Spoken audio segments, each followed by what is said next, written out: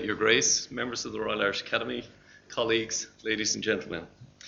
I'd like to begin by welcoming you all to the Royal Irish Academy, Ireland's leading body of experts in the sciences and humanities, for today's conference, Church of Ireland, Disestablishment and Beyond. This important conference has been organised to commemorate the 150th anniversary of the Disestablishment of the Church of Ireland. The conference started with an invitation to me from Most Revd Dr Michael Jackson, Archbishop of Dublin and Bishop of Glendalough, to come and visit him. Here was I being summoned to the Bishop's residence for a fireside chat, and I thought, what's this about?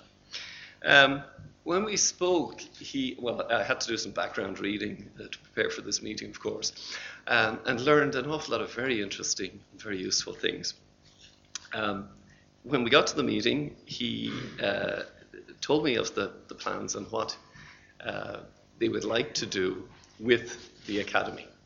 Now, as President of the Academy, people may think I have some power, but unfortunately, I rely on volunteers to do everything. So I took the message back that this is something I personally would like to champion, and we'd like to see this happen. But did we have any volunteers who'd like to get involved? And we had a huge number of people who wanted to participate across a range of disciplines. And by working closely with the team, we have come up with a number of events, but in particular we have this conference today. So that steering committee first met in September 2018 and has worked very hard since then to bring this programme together. Now, Church of Ireland, like the Royal Irish Academy, is an all-Ireland institution, and the conference reflects that. It addresses multi- and interdisciplinary topics, and as I said, from the Academy side, has involved a number of committees representing different aspects of humanities and social sciences. So we have representatives from the Historical Studies Committee, Social Sciences, Ethical, Political, Legal, and Philosophical Studies. I have a particular interest from that time, having learned about education and being an engineer, the origins of technical education in this country. So I'm looking forward to hearing more about that today. The conference deals with the moment in which the Church of Ireland lost its status as an established church on the 1st of January 1871. There will be discussion about the process by which the church had arrived at that position and the challenges that it raised. And in fact, the responses to those challenges and the very constructive and creative responses. The conference addresses themes such as adjusting to disestablishment politics, church life, church organizations and worship, cross-border factors, and church-state relations.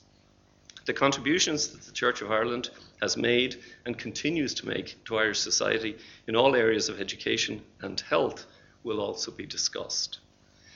With an over 300% increase in the number of those declaring themselves as atheists in Ireland over the past decade, the theme of secularization will also rise in the third panel as the expert contributors look at the challenges since 1969 and also, importantly, look to the future. We in the Academy are honoured to be part of the Church of Ireland's national programme of commemorative events under the title of Disestablishment 150, Free to Shape Our Future.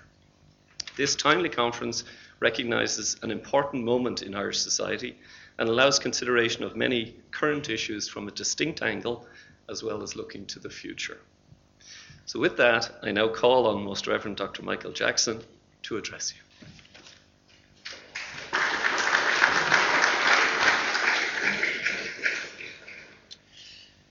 President, members of the Academy, ladies and gentlemen, I think we in the Church of Ireland can hardly believe that we are here today. We know that we are, but we are absolutely delighted to have this enriching opportunity, to have an afternoon where we are able to gather, garner, draw together perspectives on us, as well as our offering some perspectives on ourselves in the interchange that will take place this afternoon. So I'd like to thank the President and everybody in the Academy who has made this afternoon possible. Disestablishment within the life of the Church of Ireland continues as a work in progress. we are continuing to feel our way in contexts which change around us all the time. And while the event itself was seismic in its day, those who carry forward that identity have to make a contribution as the contexts change annually and on a very regular basis.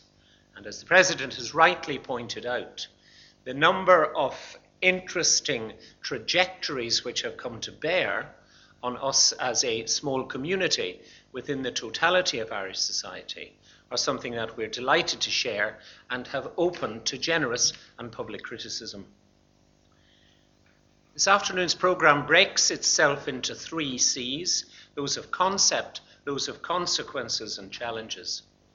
And from what I understand, we'll be given a very sound basis in the historical origin and the permutation which led to disestablishment itself, considering the concept of establishment first. And then also how the Church of Ireland charted its course in an event which, in a very real sense, was not primarily ecclesiastical, but was political and social. And it's always important for us who have the temptation to look inside as members of a church, to look outside and to receive all of that enrichment of people who have a quite different perspective from us. The various lenses that will come to bear on the material this afternoon are very important to us. We did, as the President said, begin to address Disestablishment 150 last year.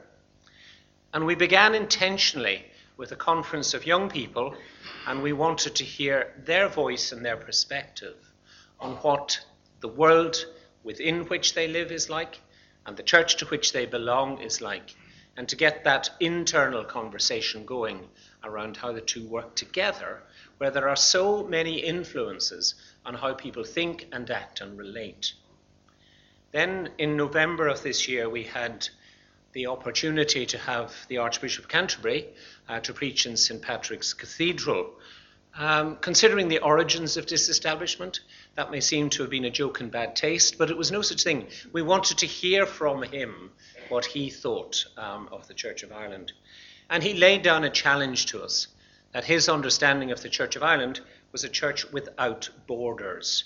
And that's a concept, I think, with which we can work and which we need to work.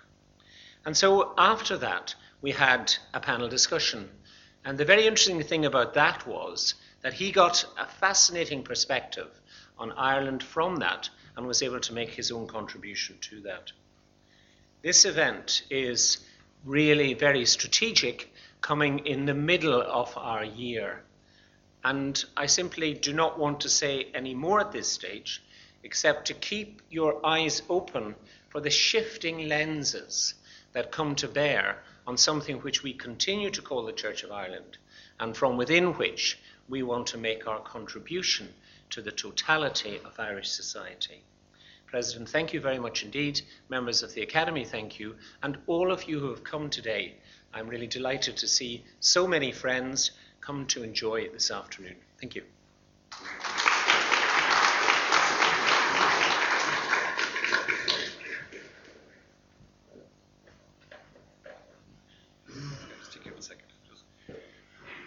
Good afternoon. My name is James Kelly, and I'm chairing the first panel this afternoon. Those of you who have looked closely at your programme will have identified that it aspires to look at the nature of the Church of Ireland establishment when it was at its peak, as it were, in the 18th, in the early 19th centuries, before going on to exploring what disestablishment precisely meant.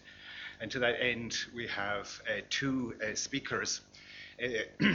These are both former distinguished members of the history department in the Maynooth University. I dare say they're at least known to you by somewhat by repute, but I will just give them a short biographical notice. Our first speaker will be speaking on the nature of the church as an established part of the Irish Constitution. Will be Jacqueline Hill, who is a member of the Royal Irish Academy. and was, until her retirement, Associate Professor of History at Maynooth University. Now, Professor Hill has published extensively on 18th and 19th century Ireland. Many of you, I dare say, are aware and familiar with her book, Dublin Civic Politics from the 1660s to the 1840s, From Patriots to Unionists, which remains the definitive work in this realm. To that end, or in recognition of that fact, she was made a Fellow of the Royal Historical Society. I should point out, in terms of the Royal Irish Academy and the sponsorship of the New History of Ireland, that she was also the editor of Volume 7 of that inestimable series, which is published by Oxford University Press in 2003. And after Dr. Hill, Professor Vincent Comerford will take the stage. Professor Comerford studied at Maynooth and at Trinity College Dublin, and was for 2 decades Professor of Modern History and Head of Department at Maynooth. He's the author of many books. I won't draw your attention to them all, but maybe I mention one, which I think personally is a gem of a history of Ireland. This is in the Inventing the Nation series. He did a book on Ireland, which was published in 2003, and I would obviously recommend that to you. Perhaps some of you are more familiar with his work on the Fenians, but I would also draw attention to the fact that he wrote the defining, or provided some of the defining chapters of the New History of Ireland, Volume 5, that is, which looked at Ireland in the first half of the 19th century. So both our speakers are particularly well equipped to set the stage for what we wish to do this afternoon. To that end, can I just advise you just a little? There's a slight revision in the manner of the presentation in terms of the programme. Both our speakers will speak for about 20 minutes or thereabouts, and that will be followed by some conversation between the panel before we open it up to the floor. So there'll be plenty of opportunity, I would hope, for all of you who wish to make a contribution either now or perhaps in some of the issues that we raised later on in the afternoon. So now, without further ado, by my calculation, almost a minute before we're scheduled to start, it's my pleasure to invite Professor Hill to address the audience. Jackie.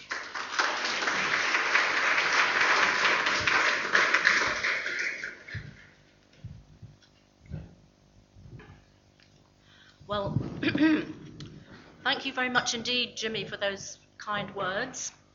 And I'd like also to thank the organisers for the invitation to speak. No, I'm just trying to sort my notes out here. Okay, well, I've been asked to say something then on the subject of establishment.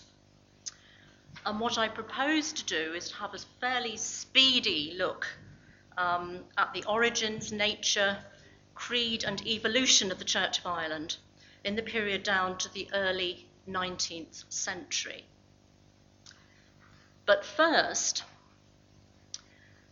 I'm going to cast my mind back to a related event that has stuck in my mind for the last 40 years or thereabouts, and the relevance of which will quickly become apparent. I had not at that time been very long in the history department in Maynooth when the Departmental History Society decided to invite the former Archbishop of Dublin and former Primate of Ireland, Dr. George Sims, to address the Society on disestablishment. The invitation was accepted, and Dr. Sims duly came and gave his talk. The event was very well attended. The details of what he said, I'm afraid, have completely escaped me. However, one thing stands out. Back in those days, quite a number of Nigerian nuns used to come to Maynooth. and many of them would study history as one of their subjects. And they all sat in the front rows, serried ranks in their habits. And after Dr. Sims had given his talk, there was opportunity for questions from the audience. And one of these nuns put up her hand and she said, "I'd like to ask the Archbishop, what was the origin of the Church of Ireland?" And I thought, what's he going to say? Is he going to mention Henry VIII? Not at all. You can all guess what he said.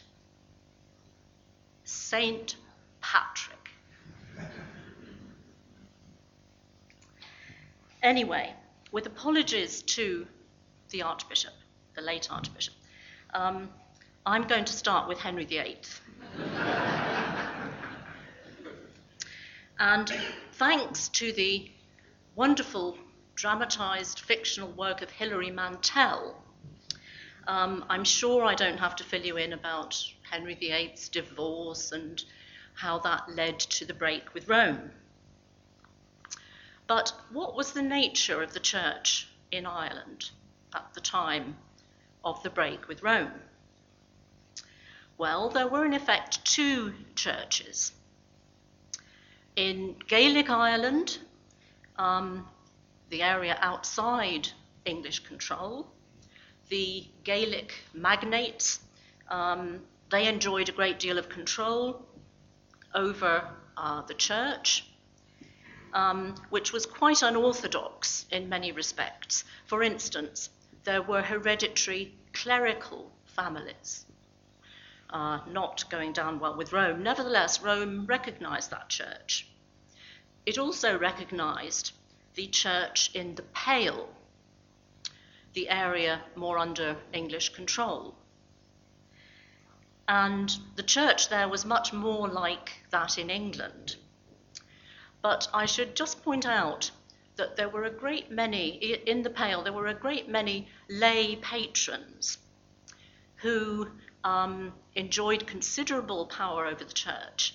They, for instance, had the power to appoint to livings, and there was a good deal of impropriation of tithes. In other words, instead of going to, provide livings for the clergy, these lay patrons were gobbling them up. And as I say, the Pope recognized both these churches. So what were the prospects for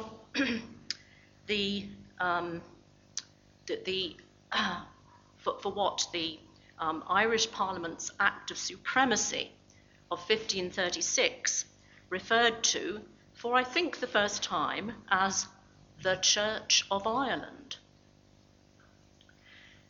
This act designated Henry VIII supreme head on earth of the whole Church of Ireland.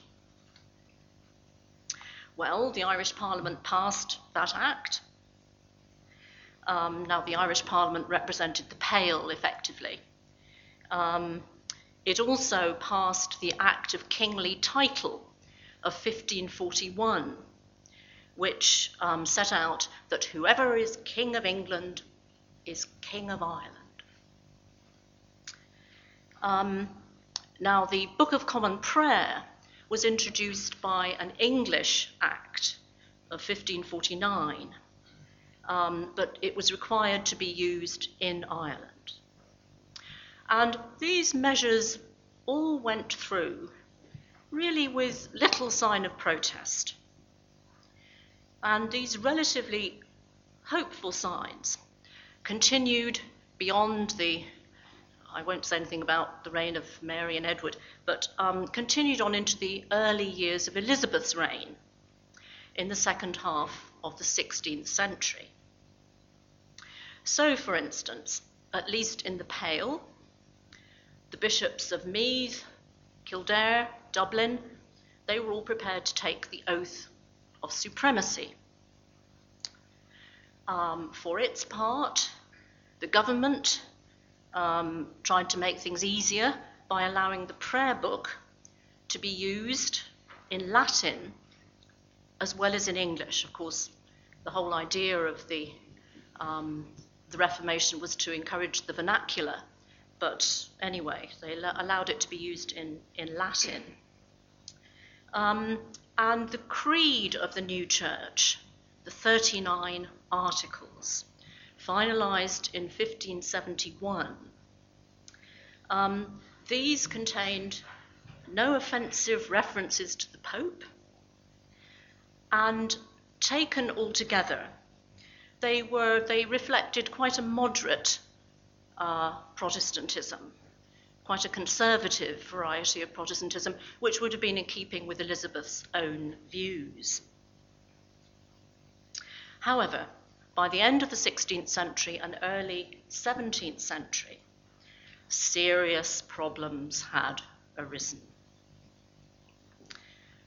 The English government and its agents in Ireland, including the Protestant bishops, prioritised the military conquest of the whole of Ireland over any attempt to convert people. So resources went into conquest. They did not, for the most part, go into attempts to convert the people. There was no university, of course, until the 1590s. There was no prayer book in Irish until later in the 17th century. Many of the lay patrons continued to appoint to livings and continued to control tithes. Meanwhile, the Counter-Reformation was spreading in Ireland, particularly in the towns.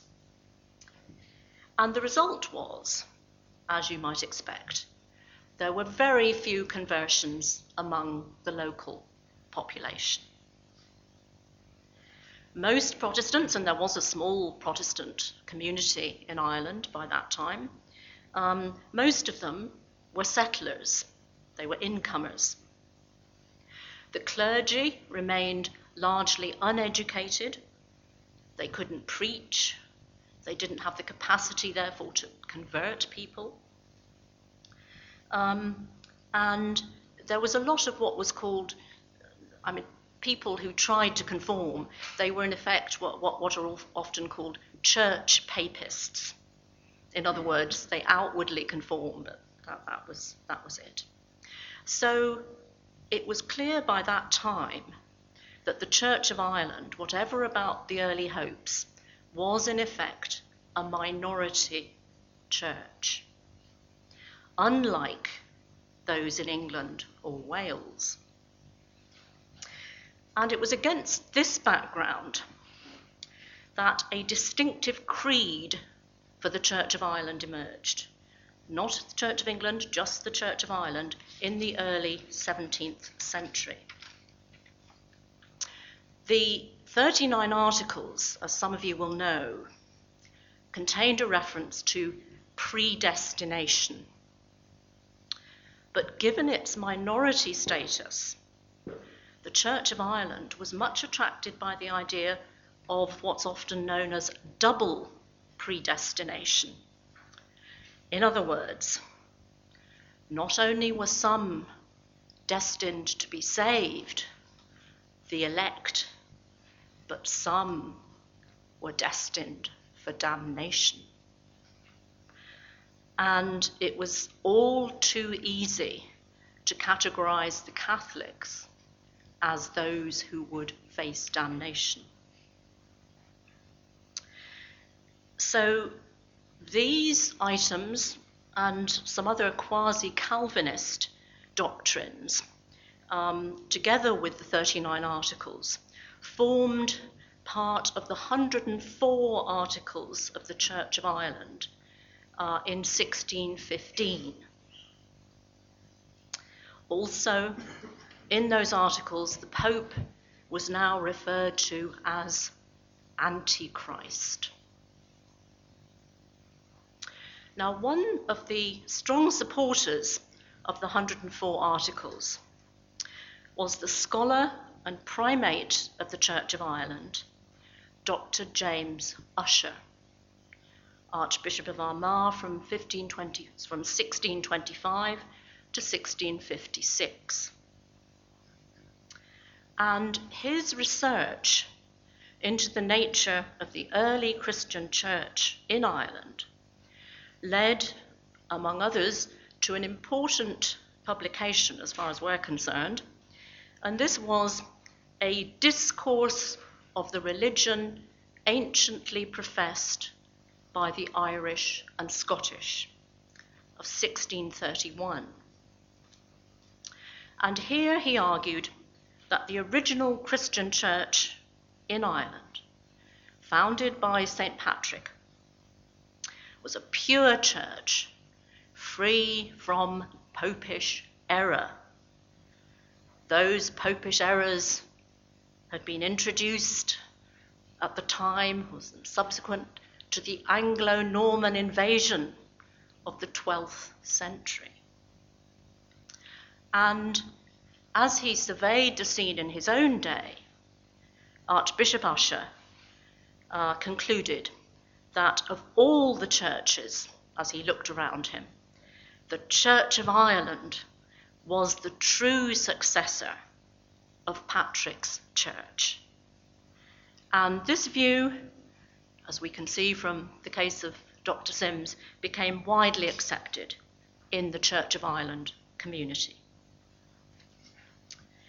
However, Ireland was about to be caught up in the revolutionary upheavals of the mid-17th century, which affected also England, Wales, and Scotland.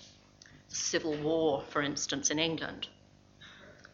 In Ireland, these included the 1641 Rising, Catholic Rising, and subsequently then the Cromwellian reconquest of Ireland.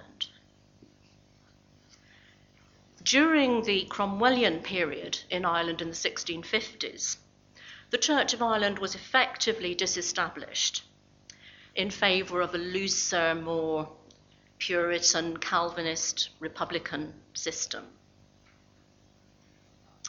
But with the restoration of the monarchy in the 1660s, the church settlement in England restored the Church of England, and in Ireland it restored the Church of Ireland without the Calvinist overtones of the 104 Articles.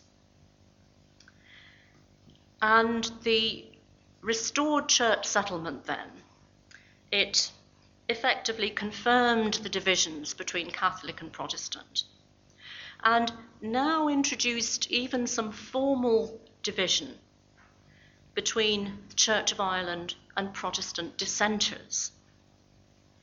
Presbyterians were now firmly outside the church. They were required, for instance, from the 1670s on to take the oath of non-resistance. That is, they wouldn't take up arms against the monarch. And this was resented by Presbyterians as a form of passive obedience. There were also restrictions on Presbyterians entering local corporation offices. The other thing to mention about the Restoration settlement is that it confirmed most of Cromwell's confiscation of land from Catholics. This was now confirmed. So by the 1660s, the great majority of land in Ireland was now held by Protestants. So although they only made up something like, about 25% of the population, about 85% of Irish land was now in Protestant hands. However, the Church of Ireland was about to face another challenge, this time in the 1680s. James II was Catholic, and he insisted on removing much of the discrimination against Catholics in his realms. In the very final phase of his reign, when he'd fled to Ireland in face of the Williamite invasion in England, his 1689 Irish Parliament even began to undo the land settlement. So it's not surprising that most members of the Church of Ireland swallowed their oaths of allegiance to James and switched their allegiance to William, justifying this by identifying William as an agent of providence. The Williamite settlement, notably the Bill of Rights of 1689, confirmed not only that the ruler must be subject to parliamentary consent, but barred Catholics in future from inheriting the throne. The Act of Settlement of 1701 further required the monarch to be Protestant and head of the established church. And this was the context for the penal laws against Catholics, which were in operation for most of the 18th century, and some rather lesser discrimination against Protestant dissenters. The final period I want to mention is the half century that witnessed the abolition of the penal laws in Ireland from the 1770s to the 1820s. There was some Irish Protestant support for that relaxation. By no means everyone, but some support. But the impetus for the relaxation came from the English government. We should note, too, that in this period, following the 1798 rebellion, an Act of Union was passed between England and Ireland in 1800. Under the terms of the Act, the Irish Parliament vanished, and in religious terms, the Church of England and Church of Ireland were to be united forever in doctrine, worship, and church government. The abolition of the penal laws placed the main churches in Ireland on a much more level footing. Both the Church of Ireland and the Catholic Church had begun a period of church building from the 1790s onwards. In the case of the Church of Ireland, using money from the Board of First Fruits set up by Queen Anne to support the infrastructure of the Church of Ireland. And this money was greatly enhanced by parliamentary grants in the early 19th century. And given that much of the Church of Ireland parish infrastructure was in poor shape at the end of the 18th century, this, perhaps for the first time, this infrastructural improvement, perhaps for the first time, made it possible for the Church of Ireland to think in terms of its mission to the people of Ireland. And as a result, there's been much focus by historians on what has become known as the Protestant Crusade, sometimes the Bible War, to convert the native Irish from the 1820s on. But we mustn't lose sight of the fact that it wasn't only the Church of Ireland that attempted evangelizing the native Irish. Many dissenting churches were in the lead here, and the Catholic Church too made use of its missionary orders, like the Vincentians, to try and boost the faith and conformity of the Catholic people. In conclusion, then, by the early 19th century, this was a time of quite considerable uncertainty for the churches. They all had to come to terms with the new situation brought about by the abolition of the penal laws. And the new era not only placed the churches on a more even footing, but all the churches, the leaders of the churches, the better off sections of society in all the denominations, they were all confronted with a good deal of popular agitation. There's the ribbon men, for instance. Church of Ireland particularly would face in the 1830s the tithe agitation, anti-tithe agitation. And I will end then perhaps on a slightly more ecumenical note. Given the quite extensive popular unrest, and given the uncertain relations between the churches, it's worth noting, or it's quite striking, that that very interesting Catholic bishop, Bishop Doyle, or JKL as he's often known, in 1824 issued a call for the reunion of the Catholic and Protestant churches in Ireland. We can say more about that later if you like. Thank you very much.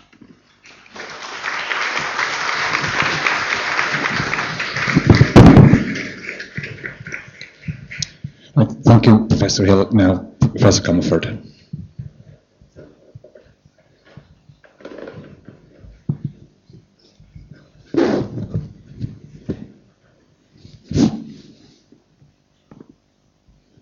Chair, President, Your Grace, and fellow conference participants.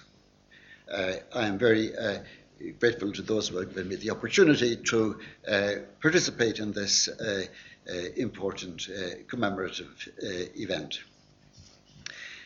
I'm proposing to deal with the subject under three headings, the subject of disestablishment, under just three main aspects. Firstly, the political context in which disestablishment was adopted by Parliament. Secondly, the stated principles and rhetorical formulations that were utilized to justify or to explain disestablishment, especially by William Gladstone. And thirdly, just to have a brief overview of the substance of the legislation. Now, throughout the 1860s, the House of Commons was fragmented and volatile. The two-party system was only partially effective. There were lots of factions and lots of very powerful individuals. I mean, just to mention Disraeli and Gladstone, for example. But the Lord Palmerston, very many more. It was then, a time of considerable volatility in Parliament. Now, there were many issues that were capable of moving opinion inside and outside Parliament during the 1860s. There was a fear that Napoleon III was planning an invasion. The American Civil War had enormous impact on British economic and diplomatic situations. And indeed, right down to 1870 or thereabouts, the prospect of an Anglo-American war was a very live reality. Then, of course, there was the threat for many years of a Fenian invasion from America. There was also a long-standing campaign for further reform of the franchise, which ultimately happens in the form of the Second Reform Act. And then there was the campaign of the Liberation Society, agitating for disestablishment of the state church. And this was driven by the energy and ability of the dissenters, especially in the English Midlands. But by the mid-1850s, it is a very powerful movement. Now, which politician could conjure up the magic stroke and clarify the political chaos around one issue? And the answer proved to be William Gladstone.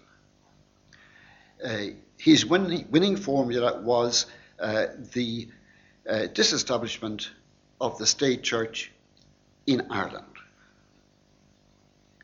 And he managed to get this, to get a motion approving this through the House of Commons in March 1868.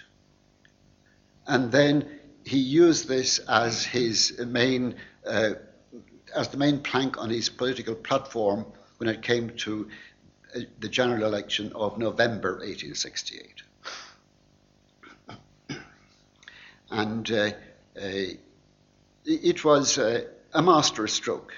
It crystallized the British Liberal Party, really in a sense brought the British Liberal Party into existence, certainly into tangible existence. And it got Gladstone to the top of the greasy pole.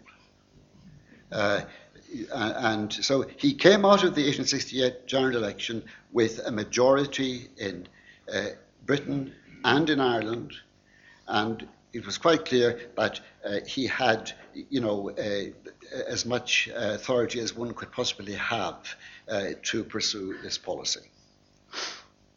But why Irish disestablishment?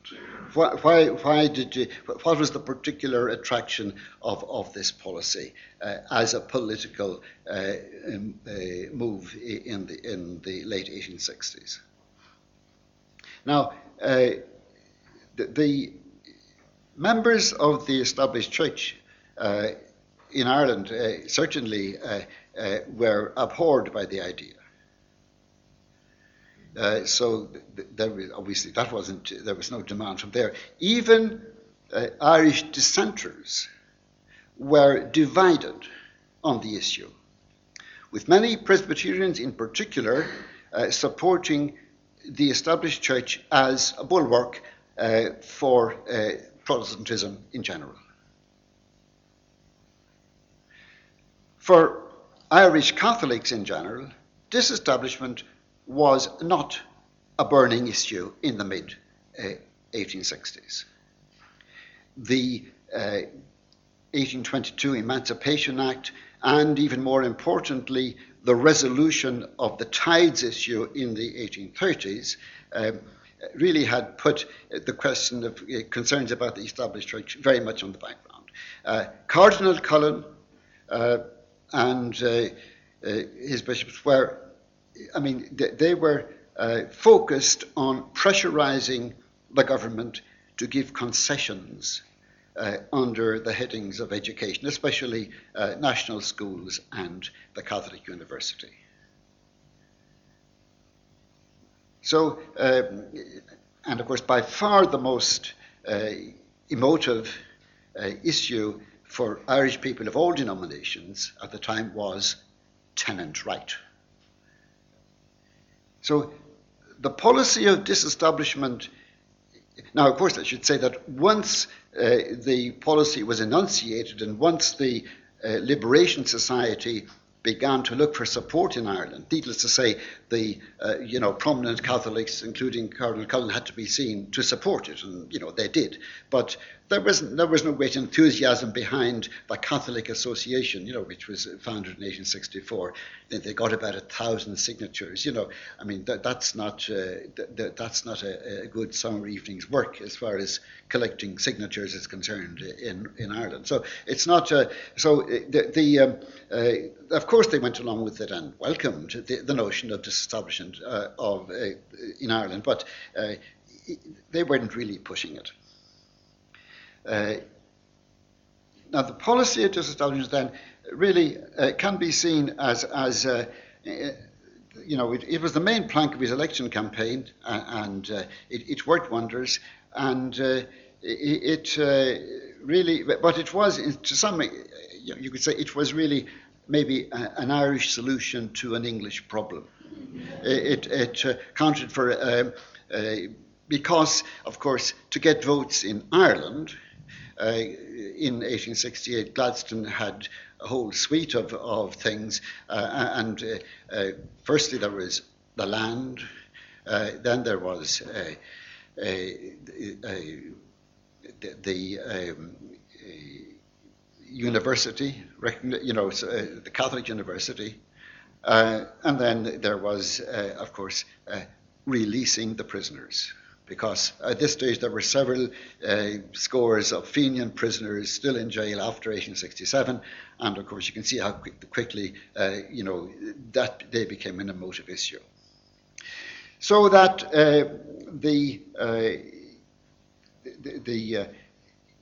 it wasn't just the promise of disestablishment that got. Gladstone his very considerable support, his remarkable support in Ireland in 1868. Now, the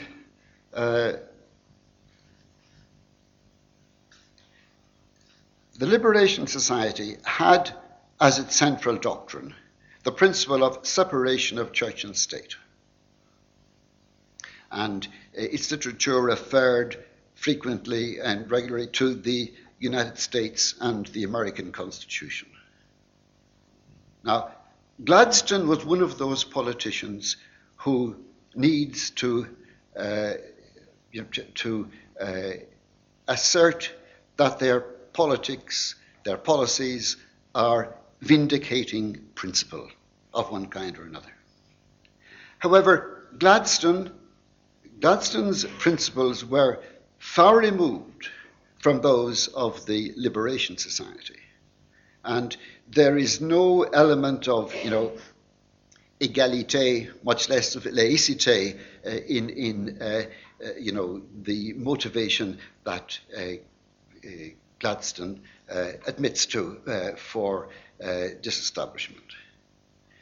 Gladstone, like many of his contemporaries, was steeped in a historicist mindset. Just to give an example, adjacent, when he was putting through the Irish Land Act of 1870, his main preoccupation was proving to his own satisfaction that before the conquest, that the Irish tillers of the soil had certain inalienable rights. And that then, in his mind, justified him in having a different land law in Ireland from that which applied in Britain. And you can see where this is leading. It was that was his main, if you like, ideological justification for changes in Ireland. Now, in the case of the church, Gladstone latched on to the contemporary debate about the respective claims of the churches in Ireland to be the embodiment of the Church of St. Patrick. And this was, of course, frequently narrowed down to the rather abstruse issue of episcopal succession. So Gladstone got the answer he needed in the form in which he needed it with the publication in 1867 of a book by William Mazier Brady, who was a Trinity graduate, a TCD graduate, and an Irish rector. And the title, the first part of the title was The Alleged Conversion of the Irish Bishops to the Reformed Religion in the Time of Queen Elizabeth.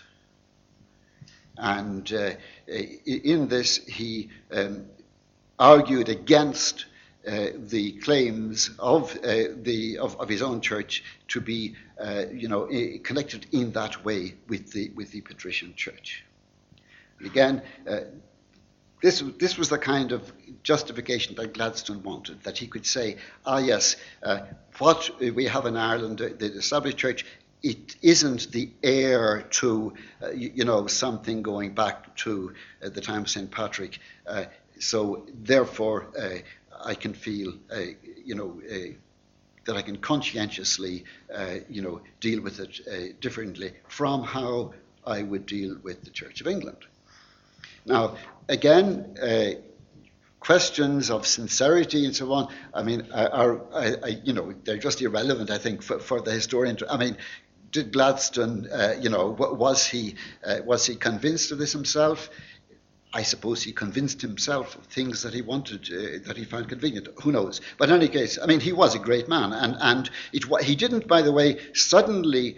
I mean, he had kept the Disestablishment and several other things on the boil from about 1865 onwards. So he had, he didn't suddenly jump on it. In 1868, he made the choice as to which of the many possible subjects he would take up and run with. And the one he picked was Disestablishment. Now, Gladstone, now Disestablishment, I mean, it was obviously not popular. It was anathema to the members of the established church in Ireland. But it was very difficult to resist something that had got the approbation of a general victory in a general election. Now, of course, Gladstone, and of course, also he obviously cheated the Liberation Society of their greatest hope. Now, they had recognised again for some time that maybe you could just start with Ireland, or maybe even Scotland, and get at the English church that way. But in any case, when they got this opportunity to participate in this attack on the establishment, they couldn't but welcome the opportunity. And they could see that the rest would surely follow in due course. The most pessimistic members of the Liberation Society thought it would take maybe another 10 years before the Church of England was disestablished. Now, but they weren't allowing for the wiliness of William Gladstone. Now, the Irish Church Act became law on the 26th of July, 1869. And disestablishment itself then, as you know, came into effect on the 1st of January, 1871. Being the endowed state church involved, extensive property holding and possessions of all kinds of inherited sources and resources, including all the historic ecclesiastical property of the country. And the incomes of most church office holders came from the endowments, from these historic endowments. Now, as of the 26th of July, 1869, all the property of the church was vested in a new body, the Commissioners of Church Temporalities in Ireland. And the commissioners had to account for all of this, vast inheritance, and then set about returning some of it to the church or to members of the church, and then realizing the financial value of the rest. Now, all places of worship in use by the established church were transferred to the Church of Ireland. All ecclesiastical sites where the church was ruinous or not in use were transferred to the care of the local authorities. And so the 1869 Act is a major stage in the history of those thousands of little sites, cemeteries, sometimes with a small ruined medieval church that we find, and of course with burials in some cases right up to very recent times that you can find throughout Ireland. But then that's another story. The Act encouraged the clergy and laity to consult among themselves and agree on the future structures of church government. In particular, Gladstone proposed the emergence, he encouraged the emergence of a representative church body that could be given a charter and the power to take responsibility for the temporal needs of the Church of Ireland. And in late 1869 and through 1870, the church engaged in a series of formal conferences, including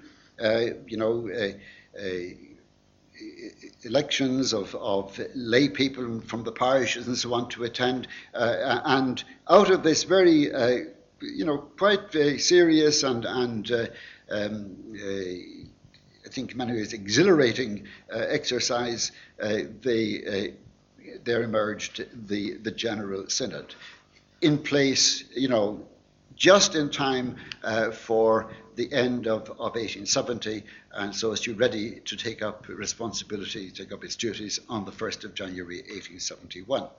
Now, this is not to say that there was no voluntary aspect to the life of the church before disestablishment.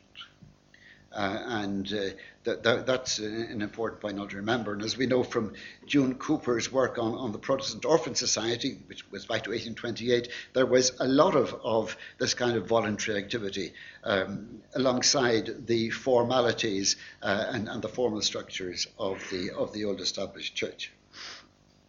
Now,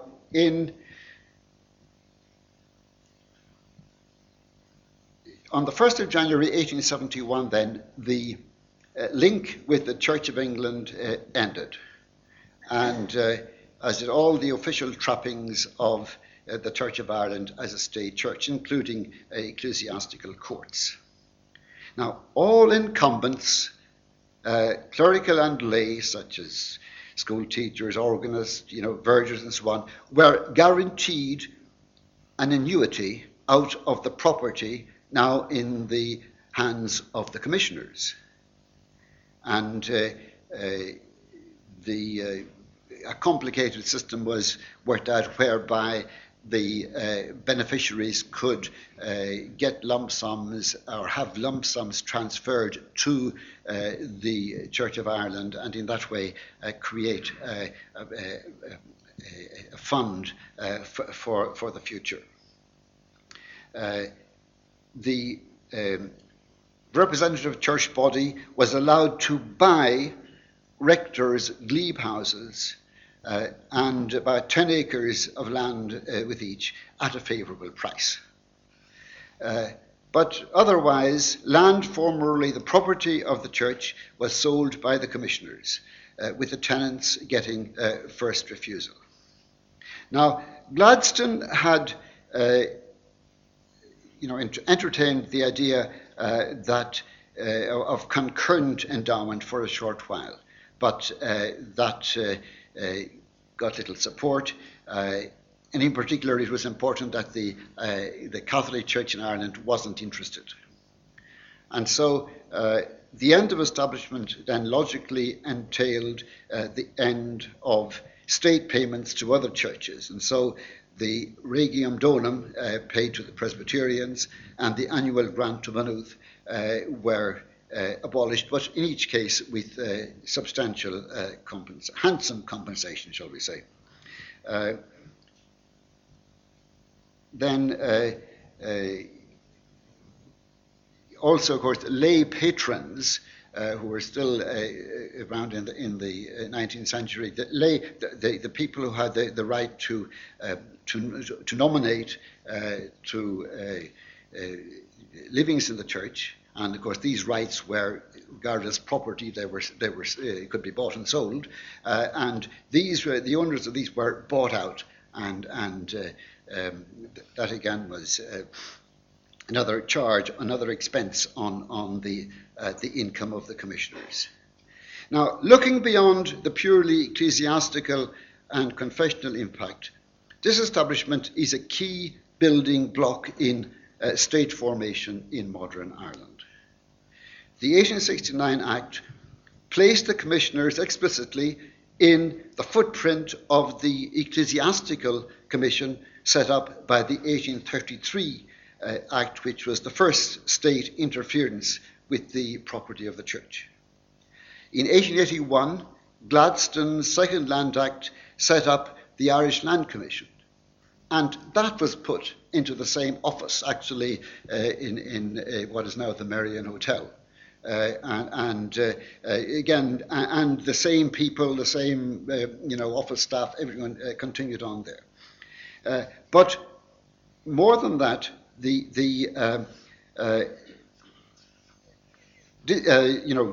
Gladstone had hoped that the whole enterprise would create a large surplus, which it did. And now, by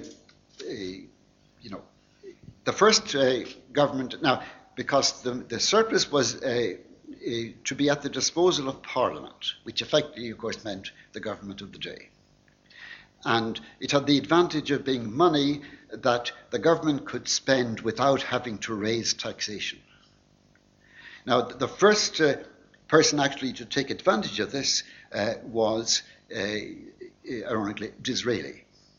But, there's a whole series of things from this point onwards that are funded by the proceeds of disestablishment, the funds from the commissioners. The Board of Intermediate Education is founded in 1878, hugely important development. The Royal University of 1879. The teacher training colleges of the 1880s.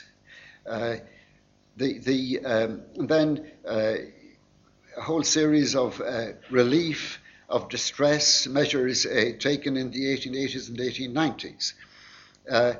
Above all, when Gladstone brought in his Second Land Act in 1881, it hadn't a hope of solving the land problem because there were about 1 million tenants who were in arrears to their landlords, and the landlords couldn't really do without the money, most of them, and the tenants had said they couldn't find the money anywhere, and they didn't intend to. And so Gladstone resolved this by giving something like £2.5 million from the funds of the commissioners, and so on, right down to finally, even the Department of Agriculture and Technical Instruction, set up in 1899, was funded to the tune of £5 million from the proceeds of the Disestablishment Act. So again, can see it not just as a narrowly religious or confessional thing. It's also a very important part of the state's development of the nation and its facilities in the 19th century. Thank you very much.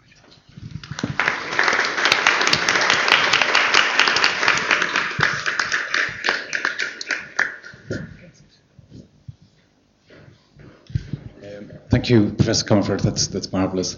So we've had two very focused perspectives. One providing an overview on the manner and fashion in which the Church of Ireland functioned and operated within the Irish Constitution, and secondly then a close and even closer analysis of a variety of aspects on the act of disestablishment itself and its implications, which I think the last observations just underlined its enduring influence and indeed the amount of money that was involved. Now, it's at this moment we actually expand the forum to embrace the audience, and there is a microphone going around, so if you would wish to make a contribution or wish to ask a question, I'd be grateful if you would raise your hand and then wait for a microphone to come to you before you speak. But meanwhile, while that's taking place, I would like to, if I may, begin by touching on one of the aspects that both speakers had made reference to, and this is the question of the significance of the Act of Union in terms of the Church of Ireland, because as those of us who are familiar with the biography of Archbishop Agar, you'll know the extent to which he put so much effort and energy into ensuring that the nature of the church, relationship of the Church of Ireland, Church of England would be conjoined after the Act of Union. And I think perhaps maybe a case can be made that in the short term that was beneficial, but in the longer term it was less so. But I just begin with our questioning and our discussion with that point. So I will ask both our panellists if they have any thoughts on that before we broaden things out further. Yeah. So, Jackie, would you like to have any thoughts on the significance potentially of the Act of Union in terms of the Church of Ireland? I suppose what stands out is the promise that it was going to unite the churches of Ireland and the Church of England forever, and that obviously provided a good deal of reassurance to members of the Church of Ireland, not all of whom by any means supported the Act of Union, but who I suppose were very glad to know that the interests of the Church and its various privileges were likely to be maintained into the future. Well, I suppose just at the time of disestablishment, obviously most members of the Church of Ireland fairly quickly accepted the situation, but there were others who said this is a small number who said that this is the ultimate betrayal, and that of course is really the origins of the Home Rule movement. You know, these were some of these people were at the meeting, you know, at which Isaac Butt launches the Home Government Association, and there are a number of quite explicit expressions along those lines saying, you know, that now that this has been done to the church, we no longer feel, you know, obliged to the union. No, I was very struck in terms of just doing some homework for this conference this afternoon. I came upon a document produced by a body known as the Church and State Alliance, which obviously is the antithesis of your Liberation Society, to which you made reference, Professor Comerford. And this organisation is called the Church and State Alliance, both in England and Ireland. And they produced a broadside which had, quote, 12 good reasons why the Church should not be disestablished or disendowed. And the ninth of these, I don't think the order is especially compelling. It reads, quote, because in the year 1800, when the Irish Parliament was abolished by its own consent, they made a bargain with the Parliament and people of England and the Protestant Church in Ireland, that the Protestant Church in Ireland should be upheld, and because in 1829, when the Catholic Emancipation Act was passed, the Irish Roman Catholic bishops swore on their Bibles that they would never interfere with the rights and privileges of the Protestant Church. Well, I suspect probably the first half of that a point carries more weight than the second. But nonetheless, I mean, it does emphasise the extent of feeling that the whole issue generated. And I'm just struck myself by a perception that if we touch on something that I know, Professor Hill, you've a lot of knowledge of, the extension of to which you made reference, the extension of the fabric, the improvement of the fabric of the church in the early 19th century, there was a lot of reason for optimism. Then, indeed, allied that to the religious evangelical revival that occurs with the next generation. So I'm just trying to tease out, if we can, are we warranted in stating that there was a sense of optimism within the church in the first half of, or not maybe the first half, first quarter perhaps, the first 30 years maybe of the century, and it's the second 30 years then, extending right up until, 40 years then, 1870, there is a contrast. But any comment on that sense of optimism followed by trouble? Well, I'm glad you've mentioned the question of the infrastructure of the Church of Ireland, because it's an aspect of the history of the Church which has really attracted very little attention from scholars. However, that's changed in very recent times, thanks to that terrific book by Mike O'Neill, The Episcopal Visitations of the Diocese of Meath, from 17th century down to the 19th century, and he shows how very poor the infrastructure of the Church of Ireland was right through the 17th and 18th centuries. For instance, in the Diocese of Meath, when Bishop O'Byrne became bishop in the 1790s, something like half the parish churches were described as in ruins. Some were described as in ruins since 1641. And one can see how utterly impossible it was for the Church of Ireland to think in any sort of terms of launching a mission to convert people in Ireland while that was the case. But owing to the generosity of the Board of First Fruits, plus extra parliamentary subventions, by the time, in the case of Bishop O'Byrne, who was very much in the lead in this respect, by the time that his time in office ended in the 1820s, pretty well every parish church had a church which was in repair.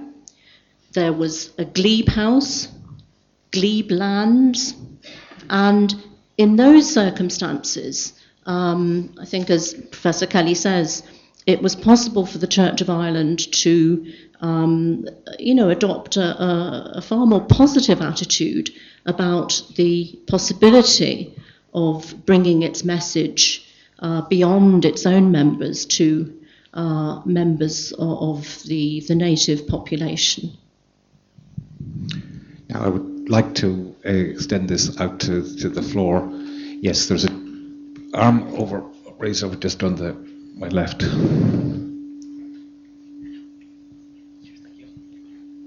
Hello, this is for Jackie, I think. I was always a little bit confused about why the conversion rate in England and Wales seems to be a lot more successful than Ireland, and I'm just wondering what the conversion rate was and what was the difference between the two. Well, I suppose in many ways you would expect that Wales, given its own language, given its remoteness from London, that it would show many of the same symptoms as the problems facing the Church of Ireland.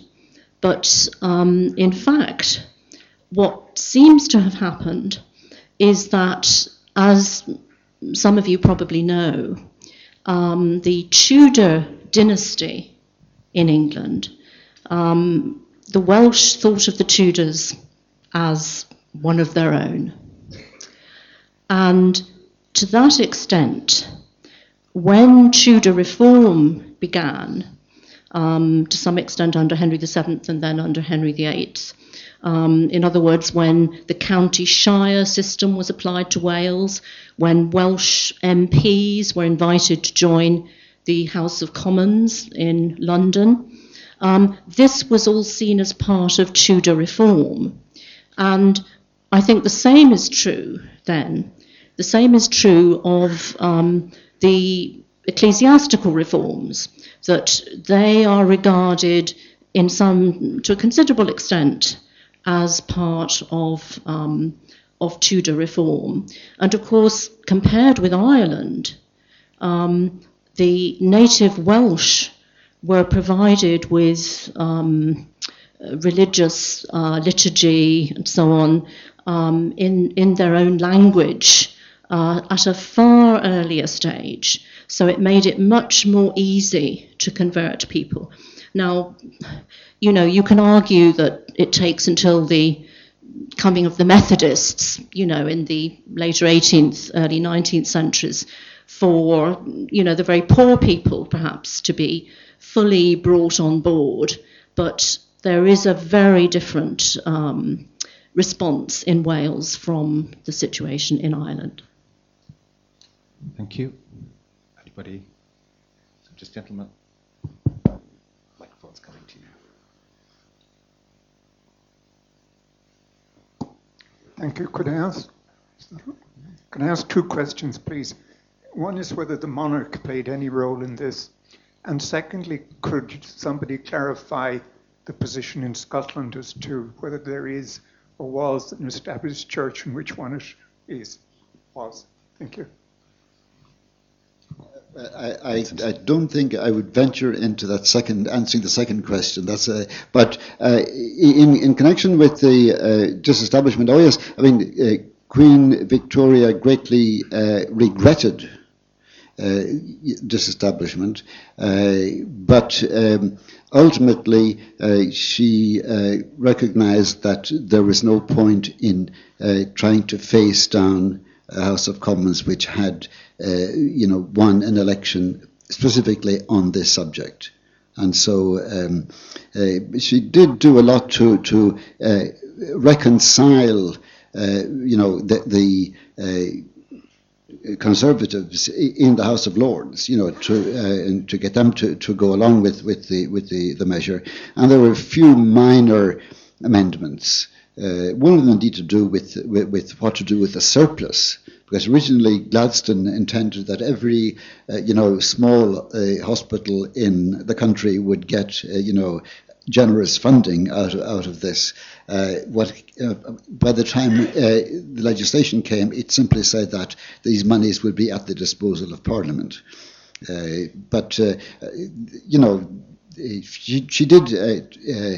She was very well informed about it all. She regretted what was happening, but she obviously had to make the best of it.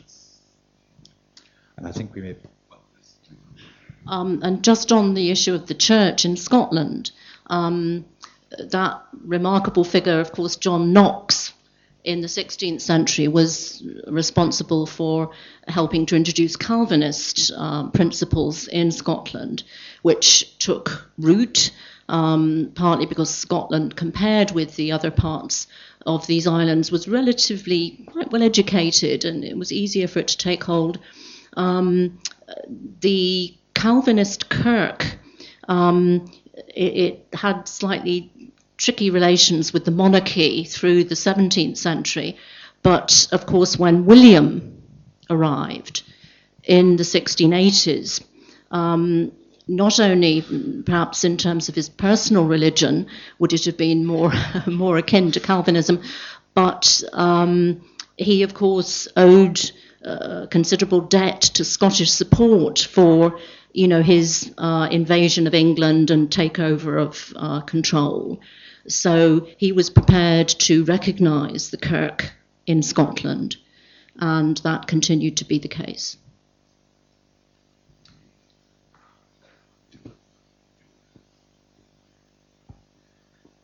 I have a question in relation to dissenting voices within the Church of Ireland that would have positively embraced disestablishment. I could just imagine that somebody could take James Ussher and reimagine him as saying something about an indigenous church that would do its own thing. Was that something that was happening at all?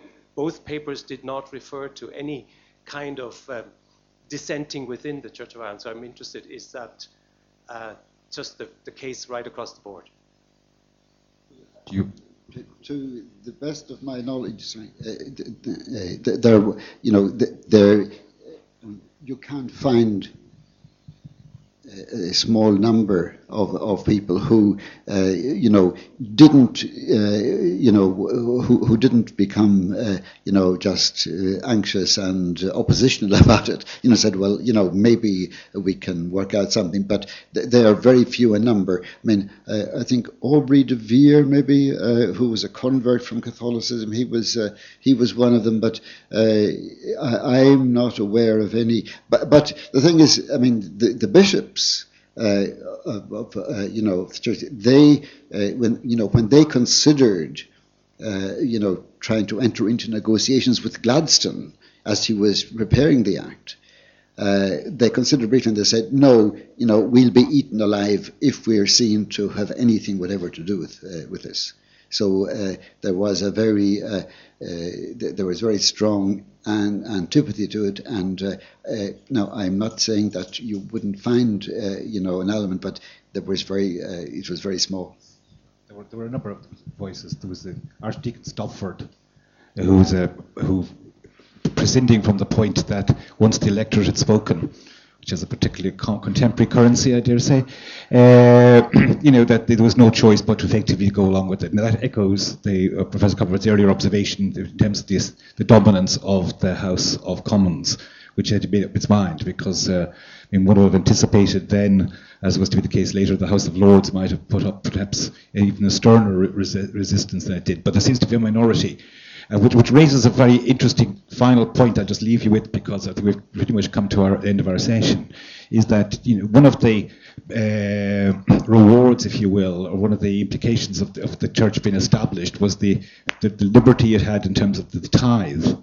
But in practical terms, you're really talking about a century of incessant criticism being levelled on the church from the 1730s to the 1830s, which, in retrospect, really took a heavy toll, I would think, on the church as the church established. Particularly once you move into the early 19th century, when we move from an era in which privilege is regarded as an acceptable phenomenon of the social order and the political order. When you move into the 19th century, when privilege is increasingly becoming under challenge and under threat. But look, we're moving very close to 3:10. The next session is scheduled to begin.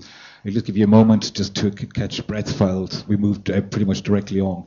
But before I conclude, I would just like to express my own thanks, and I hope my thanks on behalf of the room and everybody who may listen to this in the future, to our two speakers who provided, I think, a very fine context from which the discussion for the rest of the afternoon can be brought forward. So thank you very much.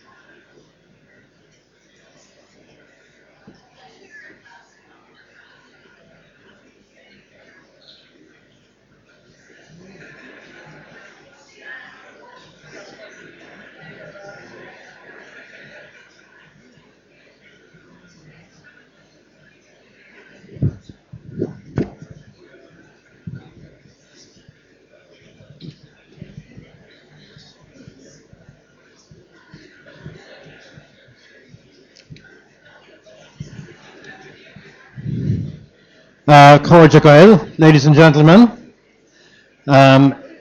It's wonderful to be moving so seamlessly from the concept, and thank you to the previous panel for setting out the stall in which we can feed now the consequences of disestablishment. The task of this panel, the second panel, is to look at how the Church of Ireland, as an independent church, adapted to the changing society, particularly of the late 19th century in Ireland, and indeed how disestablishment, how it shaped really both the church and indeed Ireland in the 100 years since 1870. And two of our speakers, who I'll introduce now, will focus primarily on the changes that came about in the church, and two on the changes in wider society in Ireland. So before that, just to introduce myself, Trevor Sargent is Anam Dom, is hEaglaise me, Cumann Gaelach na hEaglaise. Cumann Gaelach na hEaglaise, or in English known as the Irish Guild of the Church, is one of those organisations, I suppose, that grew in that 100 years since disestablishment. 1914, it was established, in fact, very, very appropriately, just next door in the Molesworth Hall behind St. Anne's Church.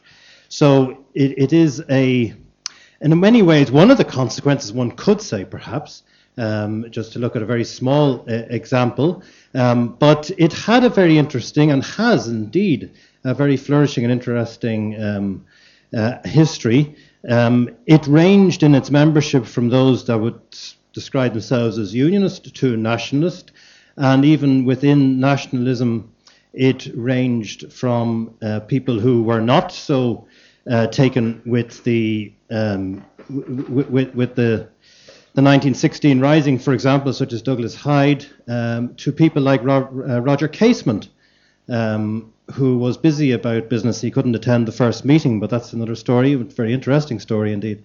So that there was quite a range, and all we can do is try and do some justice to the breadth of the topic and the consequences that arise from this establishment.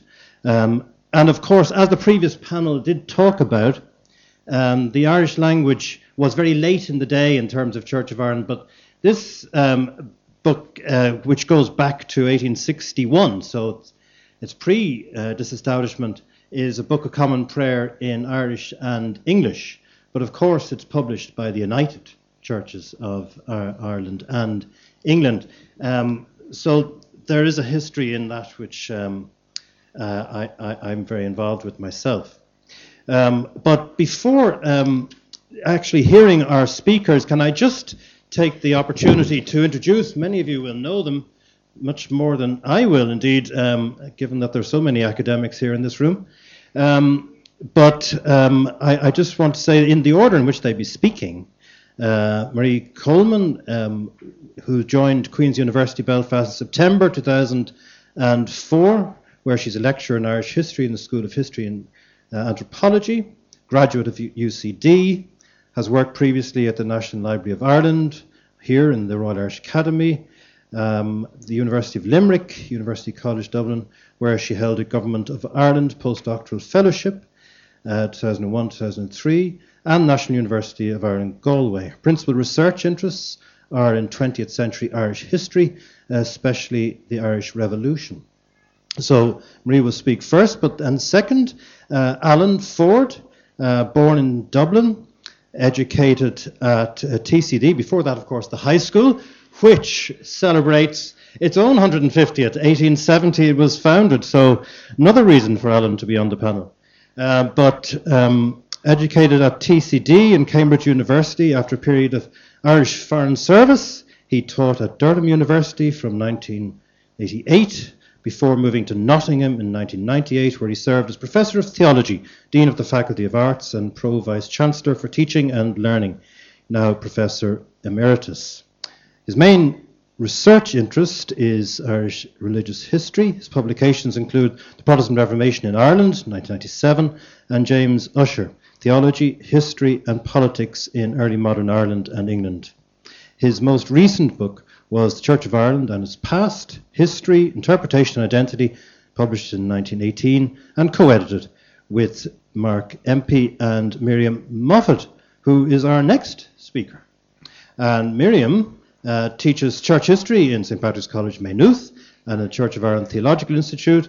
Her work focuses on the history of religion in Ireland, particularly on how conceptions of identity have been established and nurtured. She's co-editor with Alan Ford and Mark Empty of the Church of Ireland in its past, as I mentioned. And finally, last but not least, as they say, Ian Dalton, who will be speaking forth, is a recipient of the Royal Historical Society's Alexander Prize, visiting research fellow in the Centre for Contemporary Irish History, Trinity College Dublin. He has published An Unmitigated Blessing, the Disestablishment of the Church of Ireland in the Church of Ireland Journal Search, spring of 2019. He was a co-author with Dr. Ida Millen of Protestant and Irish, the Minorities Research for Place in Independent Ireland, published last year. Also with Dr. Millen, he is currently researching a co-authored volume, Wicklow in the Irish Revolution, 1912 to 23. And in relation to his book, which I'm enjoying at the moment, and this is not a commercial break, but it's a fine volume and available in all good bookshops, of course. He didn't pay me to say that, I just thought I would because I'm enjoying it. But that being said, we do have a very well structured, I have to say, a set of contributions here, because we will be, having discussed the matter, the panelists have taken different aspects of the consequences. Dr. Marie Coleman from Queen's University in Belfast will begin, and we'll look at an aspect of the consequences for Ireland, the church indeed, and in particularly with focus on the northern part of the island, with the distinctive character that brought to the whole picture. So if I could ask Marie. Thank you very much, Trevor. I suppose I'm used to sitting here and other places speaking about commemorations which are centenary commemorations, and what this event is one of many commemorations being held across the island, but most of them are centenary ones. But I think we do need to look at the importance of disestablishment for its impact on what came later in the decade of centenaries. I think disestablishment forms a very important context, background context to the events of the 19-teens and 1920s and the impact which they had on Ireland, but particularly on the non-Catholic denominations, and especially leading up to partition. I think we have a lot of controversial commemorations ahead of us. I think the recent issues with the RIC show that. And we would all be fools if we didn't accept that some of these commemorations are going to be difficult for the Protestant community on the island.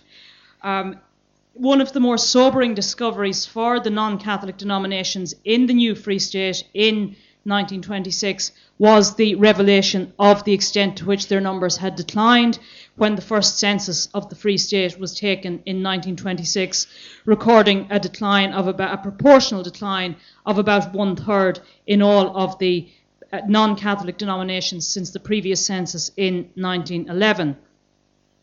Now, the causes of this demographic change, and I think we do need to see it as a significant demographic change in modern Irish history, are widely debated. We hear a lot of, I would say, not very accurate and in fact possibly hysterical descriptions of this as maybe ethnic cleansing or, as I recently saw it described in the Belfast newsletter, a Protestant Holocaust. And apart from I don't think they're very accurate, I also think they distract from a proper dispassionate analysis of this phenomenon, because this remains an important period of the history of the Church of Ireland post-disestablishment that we do need to get to grips with. Undoubtedly, the political and military upheaval of the period, especially the years 1920 to 22, were very significant for the Protestant churches in Ireland, including the Church of Ireland.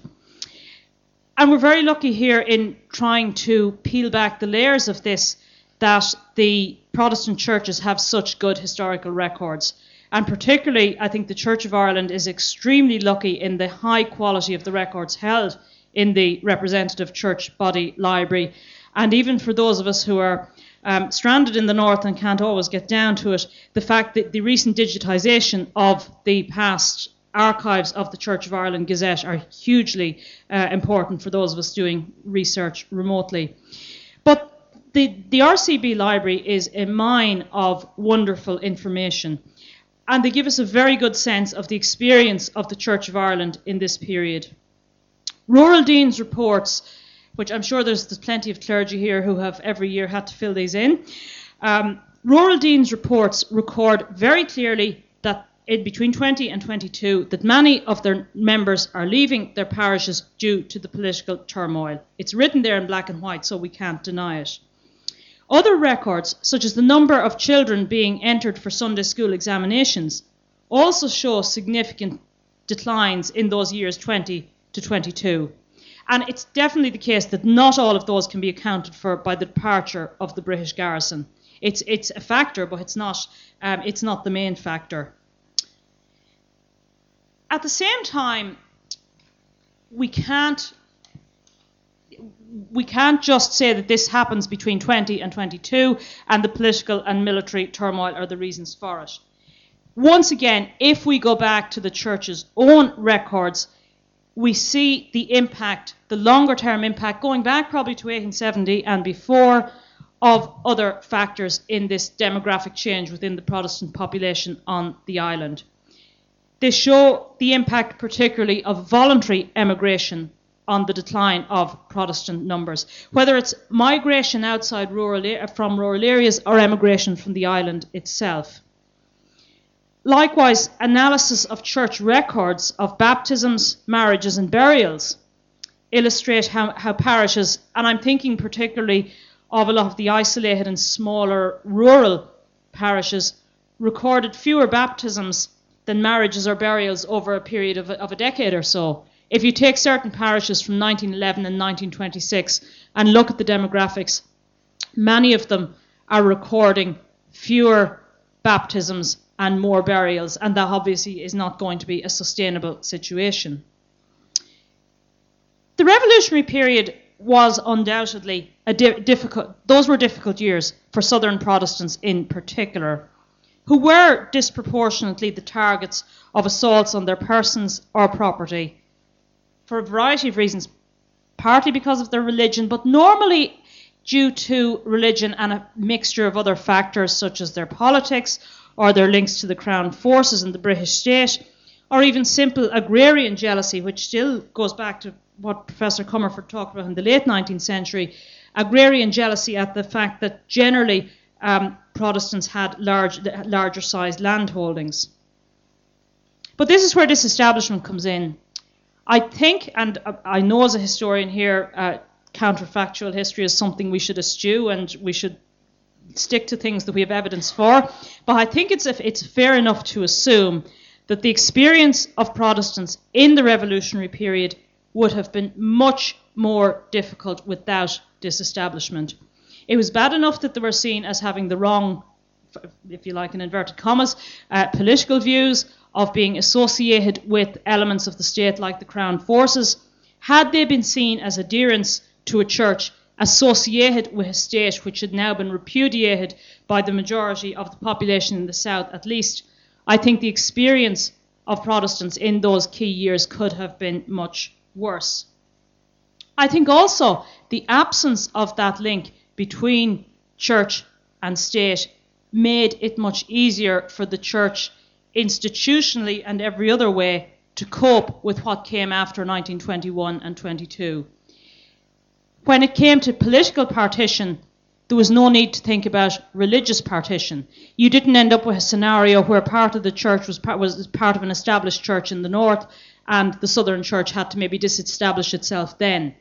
So I think looking 50 years on, disestablishment made life easier for the Church of Ireland to deal with the political turmoil that happened 50 years later. Now, a lot of the focus of the debate of the period which I look at, which is the revolutionary period, is on this question of why so many Protestants disappeared, why they left or why their numbers declined. But I sometimes think we're asking the wrong question. And maybe we should look at 1921 and 22 and the creation of independent Ireland and ask ourselves why it was that those who stayed chose to remain. And I think church leaders played a hugely important part in easing that transition. We're talking about centenaries and commemorations, and I believe there's appointments of archbishops and all sorts of important things going on at the moment. 100 years ago, possibly one of the most important appointments of an archbishop within the Church of Ireland in modern times was the appointment of John Gregg as Archbishop of Dublin. And I think Gregg at the church leadership level played a hugely important role in encouraging his flock to accommodate to the new state. You get that at parish level as well, where you find local rectors acting similarly to Gregg in accommodating with the agents of the new state. But it would have been the easier choice for many of these Protestants would probably have been to leave. I was reading recently that very interesting little book on Senator Sir John Keane. And when Cappoquin House was burned in early 1923, by far the easiest thing for him to do would have been to up sticks and go to England. But he didn't. He chose to stay, he chose to remain, to rebuild Cappoquin and to pursue a career in politics in the Irish Senate for over 20 years. So I think an important aspect to look at as well is that contribution of Protestants to the new state, whether through politics, culture, education. That might be another aspect which we could explore. That's not to say that life in independent Ireland was easy for the Protestants who remained in the new Free State. Their numbers continued to decline. Political decisions, particularly I think in the first half of the 20th century at least, were strongly influenced by Catholic social teaching. Nevertheless, I can't help seeing parallels between the response of Protestants in 1920 to 1870. 1870 left the Church of Ireland in a position which was not of their own choosing. I think 1921, with the partition and the creation of the Free State, was not of their choosing either.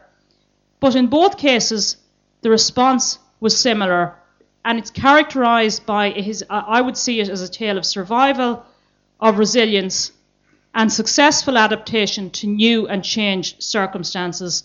And I think overall, in both cases, responding to disestablishment and to partition and independence, that was not an insignificant achievement.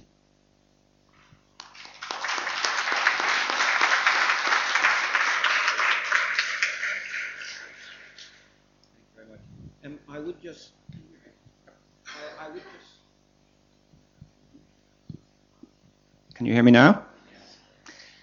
This is the first time I've ever spoken from the comfort of a sofa. And I would just want to remind you, apropos of nothing, of the definition of a professor. A professor is someone who talks in someone else's sleep. And I hope I don't join you in your slumbers halfway through this. 1870 was an extraordinary year for the Church of Ireland. It was an enormous shock, and I think that's one of the things that we've understood from the previous comments. Suddenly, the Church was faced with the horror. I mean, I live in the UK, so this has personal dimension. Was faced with the horror of democracy. It stopped being an aristocracy ruled over by the bishops and the politicians. It became a democracy. It created a general synod with a constitution that enabled the church to take decisions. And quite dramatically, in 1870 and 71, the church did that. And what actually happened was very interesting. A lot came out of the woodwork. The church previously had been part of the Church of England, had been almost subsumed within the Church of England. In 1870-71, it could become itself what it wanted to be. And what it wanted to be was a terrible shock for the Irish bishops, because the Church of Ireland, as it turned out, was a very evangelical church. The laity in particular, the laity in the north of Ireland in particular, had a fundamentalist attitude to the Bible and biblical truth, which they wanted the Church of Ireland to espouse fully. There was a small group of high church clergy within the Church of Ireland. Those of you familiar with St. John's or St. Bart's parishes here in Dublin will know what I mean, which had a much more, if you like, Catholic view of liturgy and worship. And these were protected while the Church of Ireland was part of the Church of England, because the Church of England was much broader than the Church of Ireland. But from 1871 onwards, suddenly the Church of Ireland sought on all possible occasions to define itself as evangelical. And in 1871, what they did was really interesting. They decided to pass a new set of disciplinary canons. This was the rules that governed what clergy were to wear, what they were to do during services. And they used this opportunity of the General Synod, the laity in the General Synod, deciding what they wanted their clergy to do, to try and rule out all dangerous Catholic Romeward-looking practices. They banned incense. They banned bowing to the altar. They banned, and this is the most amazing thing, they banned the placing of a cross on the altar. Sorry, not the altar, on the table. The altar was Catholic and sacrificial. And this canon of 1871 caused endless trouble down through the next century. It wasn't rescinded till 1964. But it was there in the Church of Ireland and couldn't be rescinded because of the nature of the General Synod. The General Synod required a majority of the House of Bishops, of the House of Laity, and of the House of Clergy voting separately. It required a 2/3 majority for any major changes to the constitution that was set up in 1871. And of course, that was very hard to get. So what had happened in 1870 was the church had become a democracy. It had decided what it wanted to do. And in terms of its fundamental beliefs, it wanted to make sure it was an evangelical church. Many of the clergy, most of the bishops, were horrified at this and fought a long rearguard action, but that was what had been decided. Now, what did these evangelicals believe? Essentially, they defined the Church of Ireland by what it was not. The Church of Ireland was not a Roman Catholic. There's a lovely quote from an archbishop in the 17th century about his flock in the Church of Ireland. He said, "They were like burnt children that so dread the fire that they can never get far enough away from their fear." Catholicism was the feared other, which they wanted to be as far away from as possible. And this was evident not just in the disciplinary rules, in the way liturgy was to be celebrated, but it was evident also in the theology of the Church of Ireland, in what was taught to its clergy. The Divinity School in Trinity, the sole place where ordinands were trained in the Church of Ireland.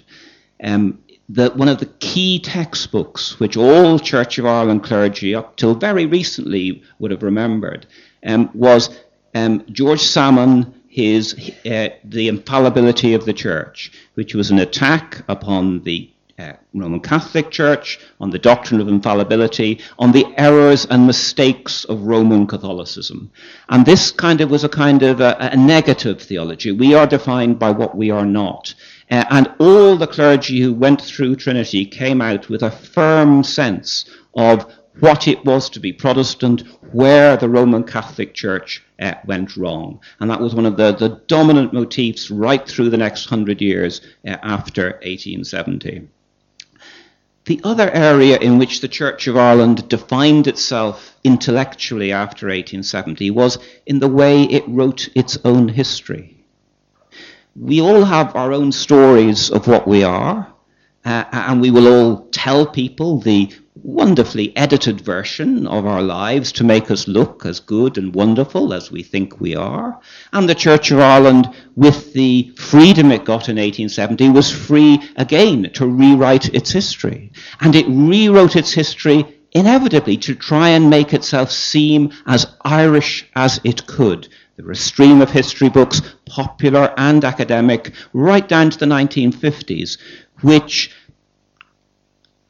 basically retold the origin myth of the Church of Ireland, which Jackie referred to, was started by Archbishop Usher in the 1620s, the idea that the Church of Ireland went right back to St. Patrick.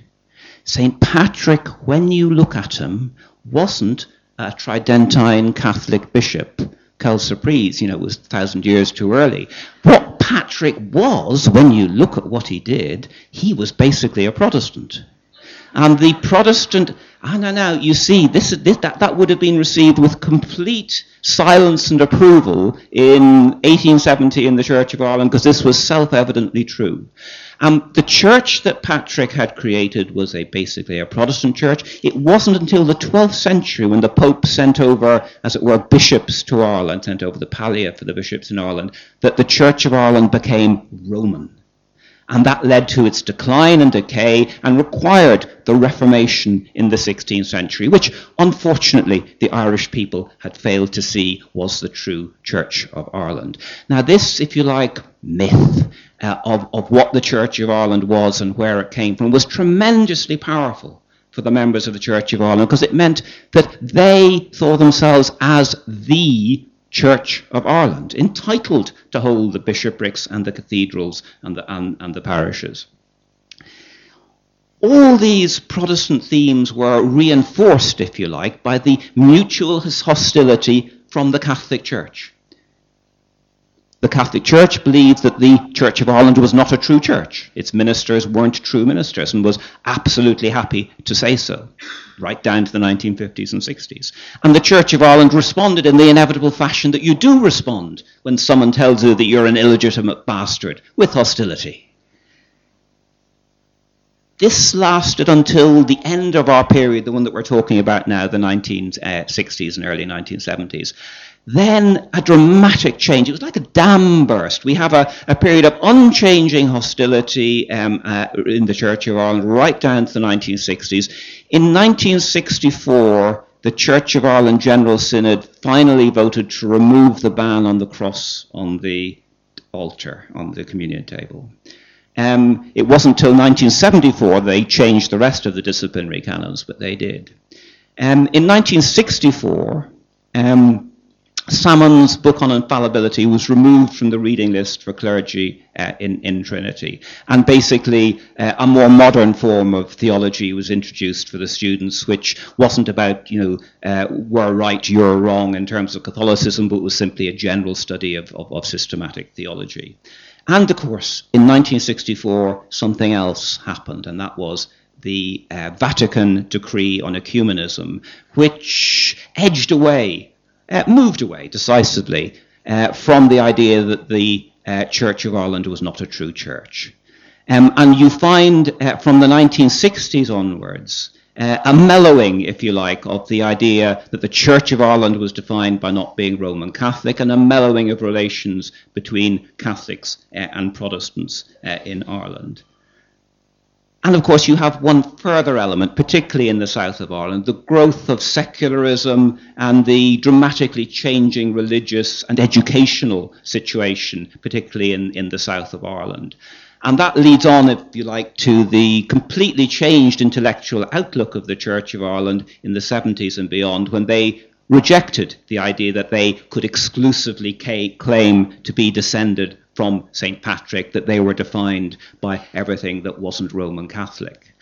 That said, though, there is one little legacy which persisted. I said that evangelicalism was stronger in the north than the south. And one of the legacies of the 1960s is it's quite clear when you look at the progress of ecumenism in the 70s, it was much faster in the south than it was in the north. Hardly surprisingly, when many of the Church of Ireland population in the north saw the IRA as a Catholic organisation assassinating and killing their friends and relations. Ecumenism wasn't on their agenda. So you have, if you like, a contrast, if you like, in the Church of Ireland between the Church in the north and the Church in the south, with the Church in the north remaining more evangelical and fundamental, and the Church in the south changing very rapidly from the 60s and 70s onwards. And the key thing which preserved the unity of the Church in this period was that basic constitutional fact that it still required a 2/3 majority of all three houses of the General Synod to get through significant change. As a result, significant change didn't happen, and the Church remained united, north and south. Thank you.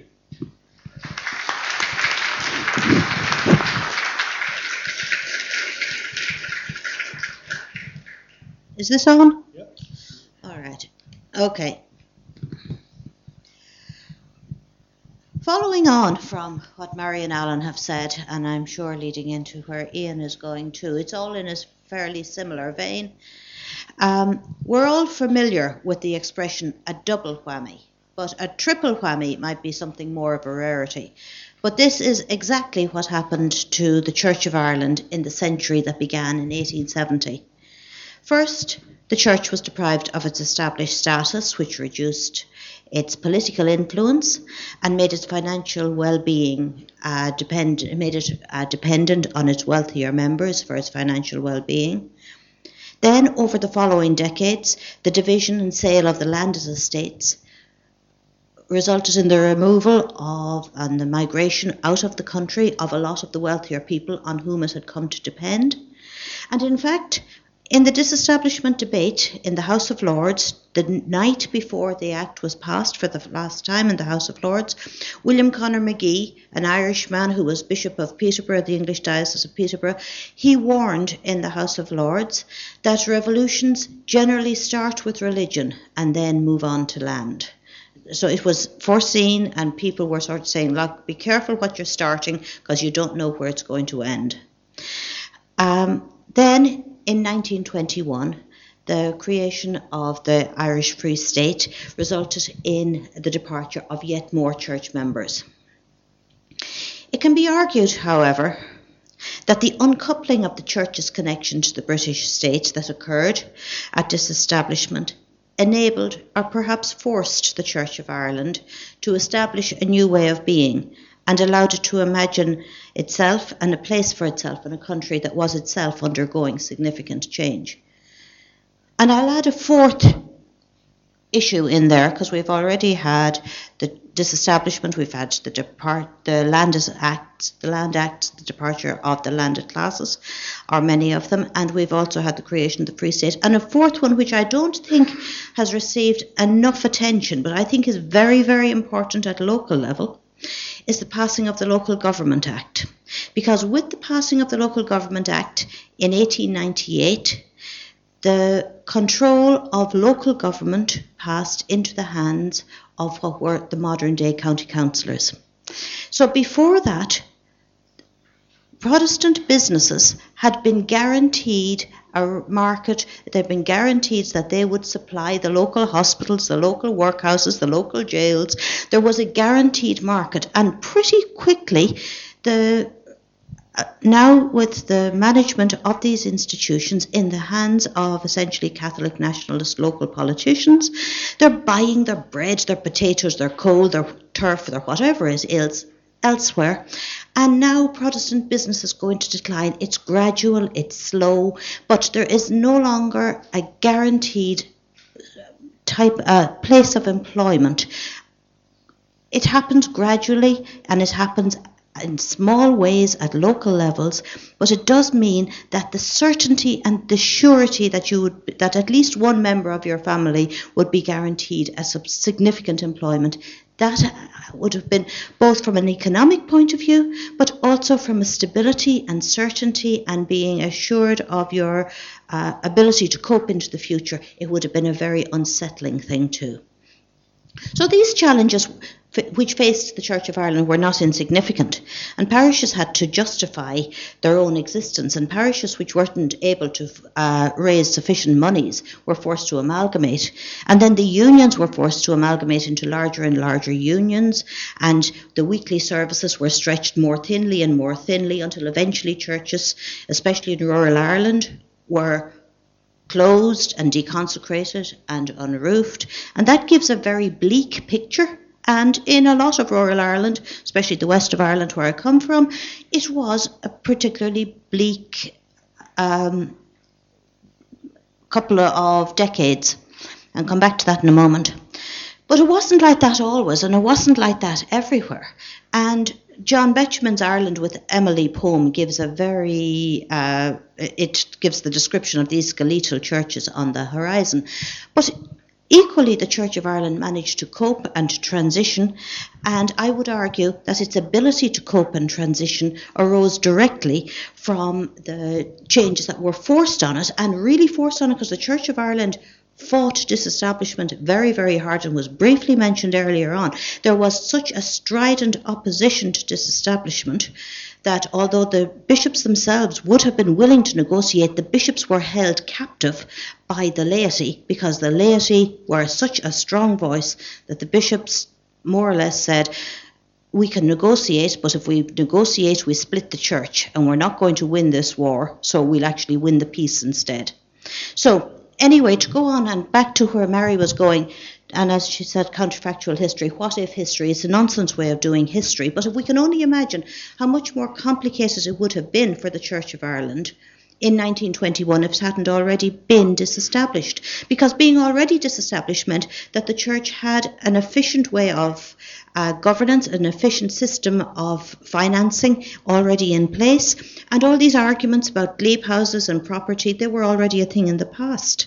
And the Church was already established as an island-wide unit. As I said, most of the opposition to disestablishment had come from the Ulster counties, and numerically the Church was much stronger up there, so that it is probable, now we don't know, but you can make the logical conclusion that had the Church not been disestablished in 1870 and come into the upheavals of 1921, that a logical consequence would have been that the Church in the northeastern counties would have remained part of the United Church of England and Northern Ireland and still established, and that there would have been a southern separate church for the rest of the country. However, to go back to reality now rather than speculation, where I've sort of wandered into, before 1870, the Church, all issues to do with the Church, all issues to do with doctrine, to do with liturgy, to do with administration of the Church were decided not by the Church, they were decided in Parliament.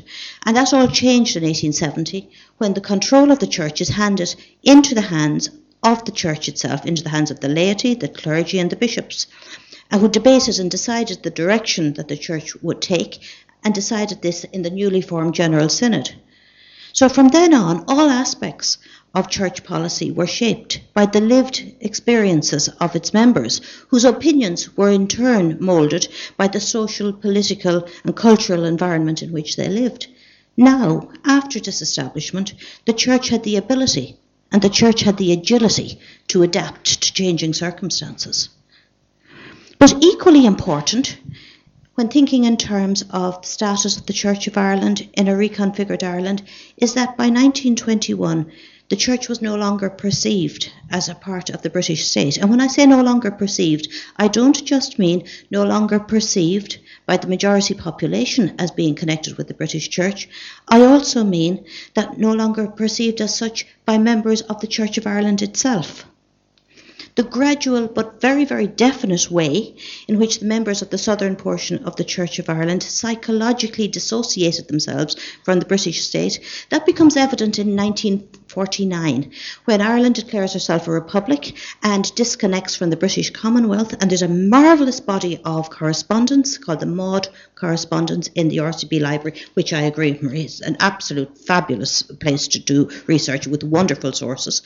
And the Maud Correspondence in 1949 shows that by then you had a generational shift, and that those who had been reared and educated in Southern Ireland, by that stage, they had a clear affinity and wanted an Irish Republic and had a much less connection, if any connection at all, with the British state.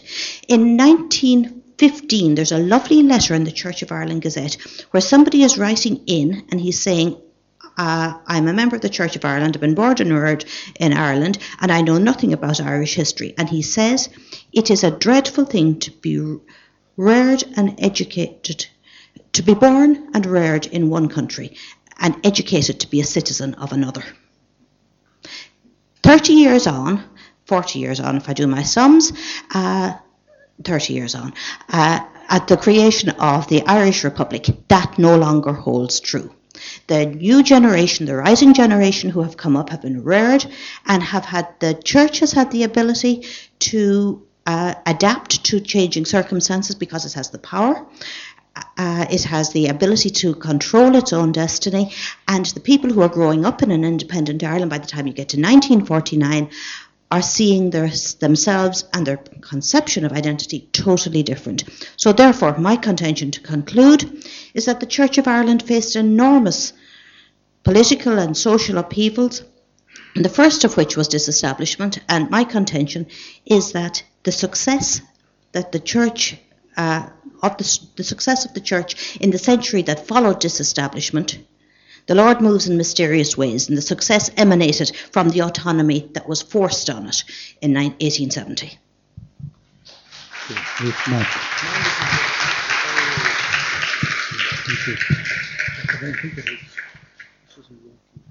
Hello? Yeah, right. You can hear me. Right. Okay.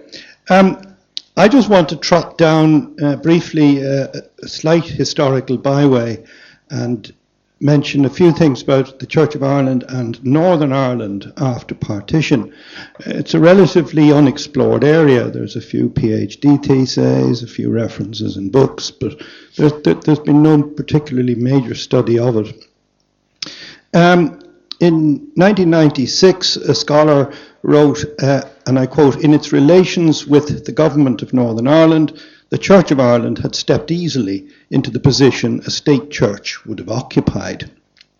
And that seems on the surface fairly evident. A couple of examples.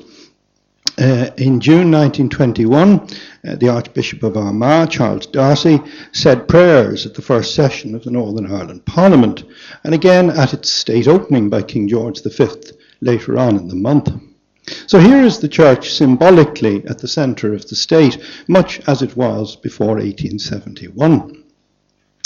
And Darcy pops up again, as he so often does, in 1932, where he was involved in the connectivity between the Northern State and the Church of Ireland at the 1932 celebrations for the reputed 1500th anniversary of the arrival of our friend St. Patrick in Ireland. In contrast to the Church of Ireland celebratory events in the Irish Free State, in which there was no official or governmental representation, there was a service held in Armagh in June 1932. And this was as much a state occasion in Northern Ireland as the Eucharistic Congress was to be in the Free State some weeks later. The Northern event was designed to claim a Protestant Patrick for a Protestant people. With a guard of honour from the Royal Irish Rifles, the event was broadcast live on BBC Radio. The Governor of Northern Ireland, the Duke of Abercorn, attended, and we believe that Lord Craigavon, the Prime Minister, was there also, as was at least one other Northern Ireland government minister. The rest of the attendance was dominated by the elite and the governing elite of Northern Ireland, mainly aristocracy and gentry, who of course at that stage were overwhelmingly Anglican. So that was the symbolism, and it backs up Kennedy's point. But when it came to hard policy and practice, in the period after partition, the church found itself not entirely singing off the same hymn sheet as the government, and it was indeed frequently at odds with it. This is perhaps best illustrated by education matters between 1923 and 1947. Education, in one definition, that is passing on denominational tribalism intact, was central to both the Roman Catholic and Protestant churches in the period. Transferring primary schools into a state system for Protestants was financially advantageous, but the Protestant churches were much concerned about maintaining de facto Protestant control of those schools through a requirement for unadorned Bible exposition during school hours, which Catholics could not accept, of course, and ensuring the teachers would dig with the correct foot. While the Church of Ireland allied with Methodists and Presbyterians in a pan-Protestant United Education Committee, the battles with and bullying of the state over the Bible issue and the selection and training of teachers were largely led by the dissenting communities in the north. And when these spats threatened to get out of hand, it actually was the Church of Ireland which stepped back from all-out war. So in this very brief exposition, I'll leave you with some questions about the Church's role and perception of itself in the northern state. If the Church in Northern Ireland still saw itself in some respects as having some of the elements of a state church, was this a manifestation of nostalgically recovering, in part, what had been lost in 1871? Was it indeed sort of hankering after re-establishment? And how did this square with a narrative that sees the Church of Ireland generally accepting that the break with the state was unequivocally positive for the Church? And given that about 70% of the Church of Ireland population in the island was in Northern Ireland anyway, and the entanglements of church and state in Northern Ireland, especially over education, how did this affect and shape the Church's approach to the secular authorities south as well as north? Thank you.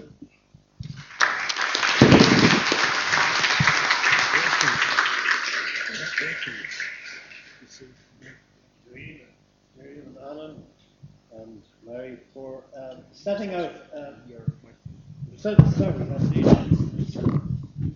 It's very important to be heard in this forum. But thank you to all four speakers for setting out what is really an ongoing narrative, really, but in terms of the consequences from 1870, I want to allow some time. We'd say, I suppose, 10. We have 10 here for the panel, and then if there are people who have comments, particularly to add to enrich the discourse or question, that would be great. But just to maybe kick it off, because the different contributions kind of dovetailed with each other, but they all carry, to me, a kind of a common theme of change, of development, as the consequences play out from the entrenched opposition to disestablishment to an acceptance to an embracing of the benefits and the advantages in the end. And then indeed from starting off in one political administration to then partition and having two administrations for the church to operate in. A state of change seems to be the general theme. But I'd be just interested in broadening it out maybe beyond Church of Ireland perceptions, and I wonder how disestablishment actually changed the ways the Church of Ireland was perceived by wider society in Ireland. Are we at a much better place, do you think, after that 100 years that you talk about? And what changes do you think are valid and what maybe perceptions were not so valid? I wonder, would any of you like to kick off on how the wider society perceived disestablishment? I suppose one area would be in the history of the Church of Ireland. The history of the established church was not a particularly nice history to be encumbered with. The penal laws and martial law and violence were very closely associated with the Church of Ireland and the English state in Ireland. And there was for a long time in the early 20th century a kind of a great caution about mentioning these. And I think, and occasionally still when I'm talking in public about the history of the Church of Ireland, I'll be asked to apologise for this or for that the Church of Ireland has done. That's grown increasingly less frequent, because I think what's actually happened as the Disestablished Church of Ireland has been able to slough off its difficult historical past and say that was then, that was when, because we were associated with the state.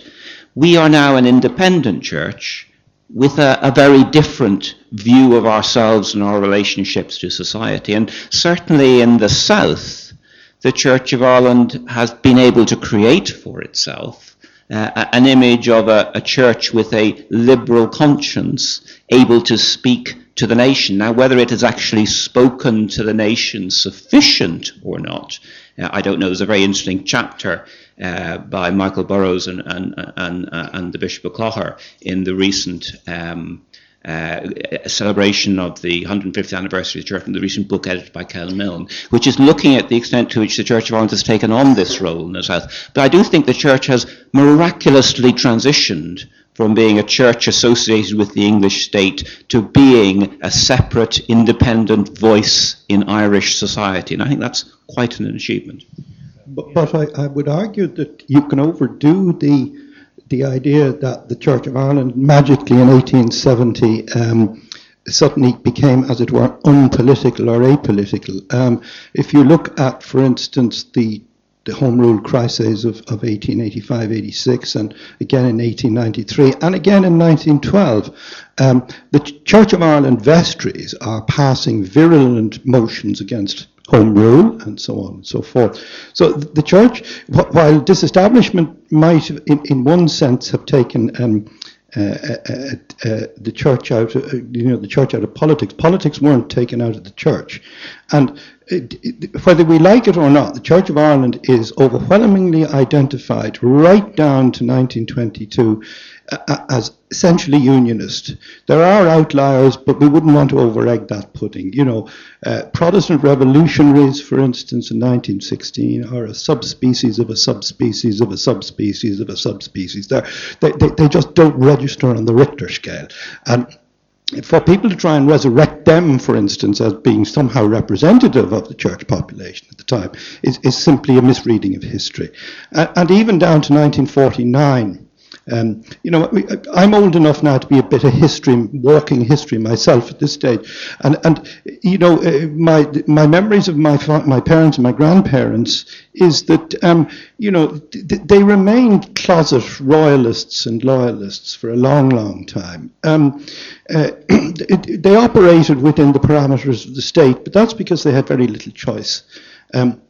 Their church was still seen in many respects by to answer Trevor's point, still as a badge of outsiderness. You only have to read editorials and articles in Catholic newspapers like the Catholic Bulletin, for instance, to realise that Church of Ireland and ascendancy and unionists were effectively interchangeable terms.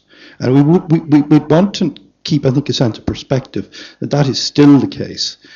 Times have radically changed since the late high water mark of what I would call national Catholicism in the 1950s, and change even again with increasing secularization and what I would call Protestantization of Irish society from the 1980s onward. But up to then, we are still a particular people seen to have a particular viewpoint, both political as well as denominational and theological. Thank you very much. Mary. I just wonder if there's a lack of understanding among the Catholic majority about the opinions of the Church of Ireland and Protestants generally. Just one example from my own research, when at the end of the 1920s, when the Irish government was facing severe funding crisis for its hospitals and resorted to the setting up of the hospital sweepstakes, and for decades Catholic parishes had been running tombolas and bazaars and everything to raise money to fix roofs, and the sweepstakes are brought in as the main way of funding the state's hospitals. But obviously funding charitable works through the proceeds of gambling was a serious stumbling block for Protestants, as a result of which the Adelaide Hospital refused to take any money from the sweep until absolutely forced to do so, I think about 1951. And I think this came as a surprise to the largely Catholic legislators, who kind of went, well, what's your problem? So I just wonder, is there a lack of understanding or an ignorance about the views of Protestants among the Catholic majority? So I just wonder, they live side by side, how much do they actually know about each other? And that's just a kind of an example of it. And that raises an interesting one too, if I can hog the conversation again, that Protestants in the 1920s were sort of freed, what you might say, from an albatross of history in many regards. But they took on the mantle, and it's rather distasteful in many ways, as a sort of the moral guardians of the nation, that they were more moral, that they didn't gamble, that they didn't drink themselves to death on a Saturday night. I mean, how wrong can you possibly get? But there was this attitude of morals, of almost a rather distasteful moral smugness and superiority.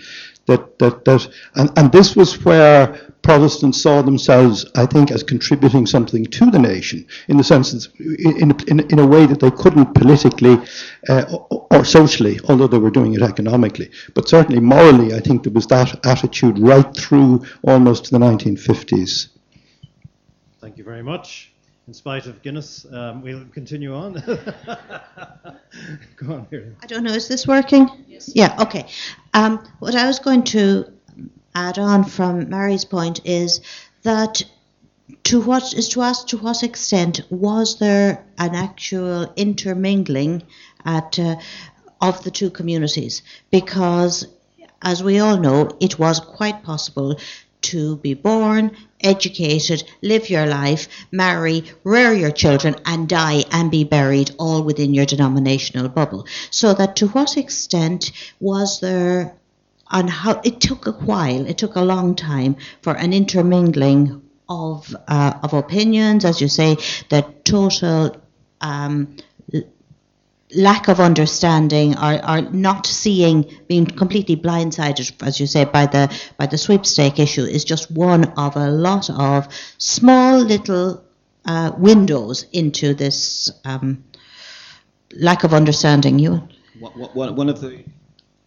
One of the ways into this, no? You can hear it? Yeah. One of the ways into this is through a very good book published recently, edited by Áine, which has just been showed to you, where there's a study of the way in which employment was procured in the Protestant community in the South. And when I grew up, there were certain banks, insurance companies you'd go into as a Protestant. There were I played cricket for YMCA. You know, I've never asked about the religion of my fellow cricketers, but it's bloody obvious. And that's gone. And tracing how that has gone is, to a certain extent, tracing the integration of the Church of Ireland into Southern society. When I talk to my Protestant nieces and nephews in Dublin, they show no trace of what I have to confess was the innate sectarianism of Irish Protestant society that I was reared in the 1960s. That simply has gone. That's, I think, what we're talking about, the shift from a closet loyalty to England, to the Crown, to prayers for the King, into being completely integrated, normal members of Southern Irish society. Now, it doesn't apply in the North, it's a different country, but certainly in the South. Sorry, one more thing. The community in Protestant community up to the 1980s, 70s, 80s saw itself in its own terms, is a valued community. Therefore, it felt itself a community that had to defend itself. And it was particularly under threat from the Nate-Emery decree. And it is, as somebody who grew up at the sort of the end bit of it, ended up being thrown out of a house with a girlfriend because I was a Protestant. So I ended up marrying a rector's daughter instead, which was the safe option. But actually cancel that remark.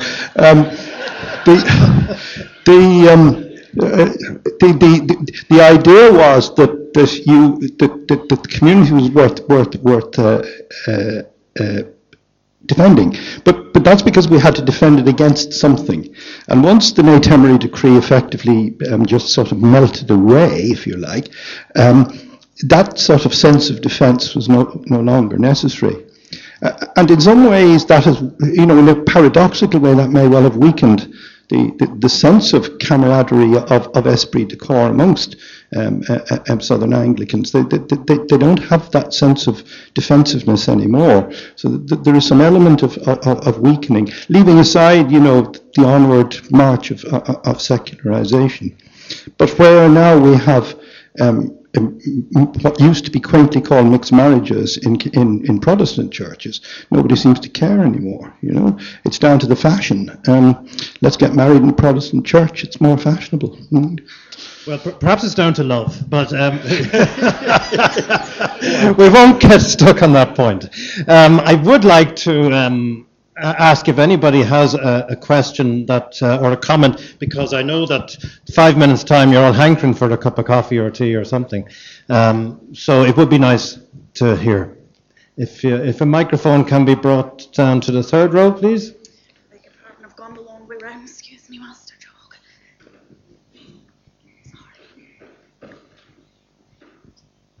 Thank you very much for a very entertaining panel. Just a comment, certainly as a foreign national coming into Ireland and declaring myself shock horrors as an Anglican, I was seen as somehow an elite member of the community, and the Protestant church in the town that I lived in was seen as remnants of the ascendancy. And I think up until quite recently, this remnant, this element of identifying the Church of Ireland with the ascendancy was still very strong. Yes, I think in rural areas, I think possibly that there's still a remnant of the landowners, larger farmers. My mother's uncle was a terrible snob, and the word in the family was his only friends were either priests or Protestants. So I think maybe in rural areas it's still maybe the Protestants, Church of Ireland members predominantly are seen as slightly better off economically. I don't want to generalise on that, but there may be a bit of a sense of that. I think I see a hand up there, towards the third from the back. Thank you. I think there was very little attention paid to the effect of the death rate in the First World War and to the Nate-Emery decree in the cause of the decline of the Protestant population, because I think that in the Republic, particularly in rural areas, the children all went one way until the Nate-Emery faded away and the Roman Catholic people didn't think that Protestants were all going to hell in a handcart. That thankfully now it's not all one-way traffic. And the other thing, I grew up born in 1942 in rural Ireland, and we were totally integrated with our neighbours in all ways. We certainly had no feeling that we hadn't had any allegiance to a foreign power. We were totally integrated. Maybe that point on the First World War, and I mean, it affected all communities really, but particularly in the Church of Ireland? It affected a lot, and especially when you look at rural communities and you come across comments I remember coming across a comment from a Mayo parish where they said, and you're talking about a Mayo parish, North Mayo, up around the Killala, Crossmolina area, where there wouldn't have been a huge population, and you're talking about 4 men from this parish have died, and 3 from the next, and 2 from the next. So you're talking about wiping out over 50% of the future of the parish. That left a lot of women who weren't in a position to marry as well. So yes, especially in rural areas where you didn't have much inward migration, it wiped out the ability to it left for a lot of unmarried women going into the 40s. If I may follow one thing from that, is when you look at the population statistics and you look at the decline in the numbers of Protestants in the 1940s, it looks as if there has been a mass emigration, but that goes back to what I said earlier about the impact of the local government changes. What happened was that there always would have been, if you had 6 children in a family or 4 children in a family, 3 or 4 went away and 1 or 2 stayed at home. But what happened after 1921 was that all the children went away and granny and granddad stayed at home, and then you get to the 1940s, so that when you see the population decline in the 1940s, that's the granny and granddad dying and the previous generation has gone. So what you're getting is often it's an economic decision to move away, and that instead of one member of the family staying put, they all go. And then the number, if you look at just bald numbers, it looks as if there's a huge decline in the 1940s. But if you look at the age profile of it, it's actually that the rising generation didn't stay at home, as Marie talked about. And you can trace that in the lack of baptisms and, yeah. Thank you, Miriam. Thank you. Two more, yes. One thing talking around Ireland to when there are Church of Ireland members in the audience I've learned never to do is to underestimate the trauma of Nate Emery. For generations of Church of Ireland, this was an extraordinary power. Measuring the impact of that on the population of the Church of Ireland is what historians and economists and sociologists have to do, and that's a much more complicated matter. It's not about anecdote, it's about statistics. And we rely here upon the censuses, and we're still waiting for the 1926 census to come out, and that will be like gold dust for historians when they're trying to sort out what happened to the population, who left, who went, what age groups, who married whom, how many mixed marriages are there, what's happened to those families later on. That will be the task of a new generation of historians, and it's a really important one because it gets us out of the anecdote and anger and into the factual analysis. I think there's an issue with timing on the impact of Nate Emery. Economic historians who've looked at the 1911 census, which admittedly is only taken 3 years after it, would suggest that mixed marriages were not all that common in 1911. My sense is, and I think this would be backed up by research by people like Richard O'Leary, is that the true impact of Nate Emery comes in independent Ireland.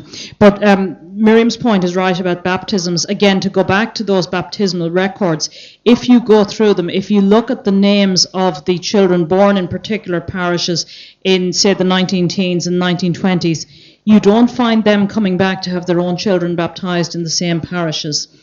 So they're leaving. I'd also agree with you about the integration in rural Ireland. My family background is Catholic. It's from a farming background.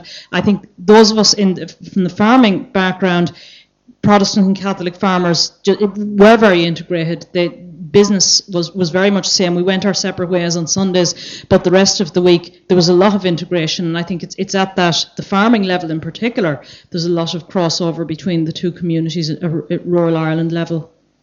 It's the amazing capacity of the Irish people to both live together and live apart. I think that's a good point to conclude, and I think it also concludes something that I think as Christians we can say, not just in farming, we've more in common than we have that separates us, but yet quite often we like to focus on the differences. But in that sense, we can at least all join and enjoy a cup of tea or coffee together. Can I just thank the panel? Ian, Miriam, Alan and Mary are to be thanked warmly for giving us so much time and research and talent to our afternoon this afternoon. Thank you.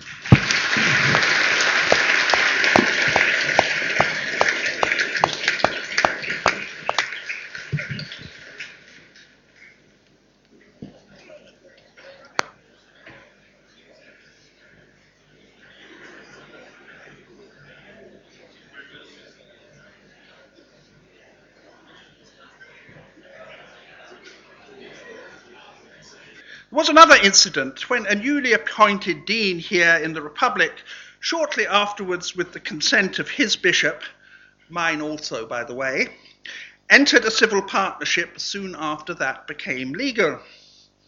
Caused little stir here, but the newsletter remained agitated about it for months. In recent times, the secularisation of Irish society has moved at such a pace that it has outstripped the capacity of the Church of Ireland to keep up with it, whether on the subject of same-sex marriage, which cannot be performed in church, or legislation for abortion. I like the comment of a South Belfast rector recently, who said that from a religious point of view it would be quite impossible to unite with the South, not this time because of Home Rule, but because the South was a heathen society.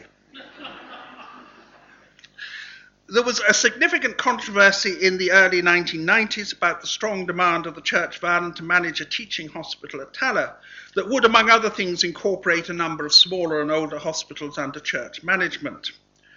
There were, of course, material interests to be addressed, never to be underestimated, but the public case for it, into which even some unionist politicians were drawn, mainly rested on the fact that it would be free of certain Catholic ethical restraints related to gynecology that are still a live issue. In previous ages, there was arguably a good rationale for church involvement when hospitals were more about caring than medicine. The merits of continuing church involvement, an issue still dogging the new National Maternity Hospital, is something I would be agnostic about.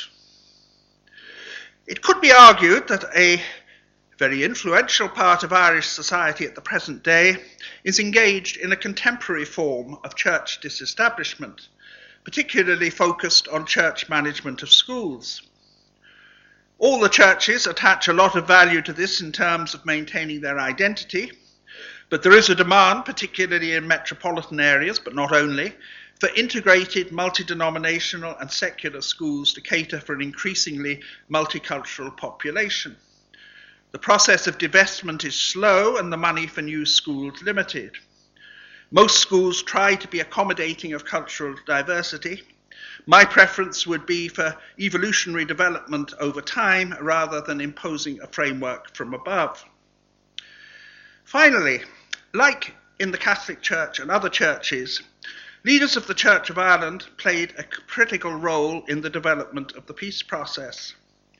In politics in this state, religious affiliation, or the lack of it, is not a significant barrier to electability, but obviously those elected from a minority background represent all their constituents and therefore cannot be primarily a spokesperson for their fellow religionists. A lot of books have been published about the minorities' experience, including by authors in this room at the moment, some downbeat and pessimistic, others much more positive. What I feel is good is when organizations mainly associated with one tradition now willingly serve the whole community. When one thinks of the Irish Times or even Trinity College, one can only smile at how pillars of the old establishment have, after a prolonged valley period, reinvented themselves as pillars of a new establishment.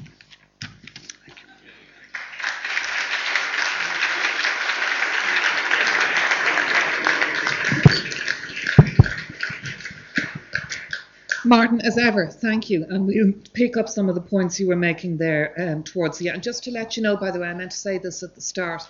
I just like letting people know when we start something, when we're going to finish, because that's just, we're due to finish at 6. We will finish at 6. Pauline there is going to wave at me at 5 to 6.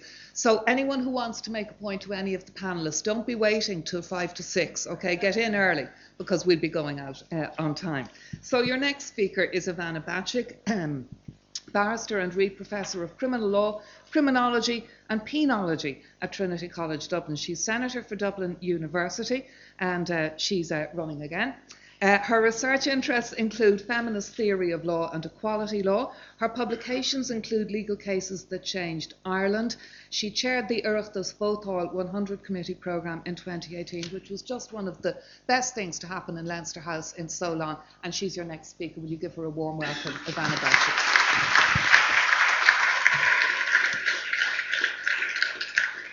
Thank you for the very kind introduction, Áine. And like Áine, I am neither a historian nor a vicar, nor indeed am I Church of Ireland. In fact, I'm an atheist. And in answer to the question usually asked by anyone, if you say to anyone who's not Irish that you're an atheist, they immediately say a Catholic or Protestant atheist.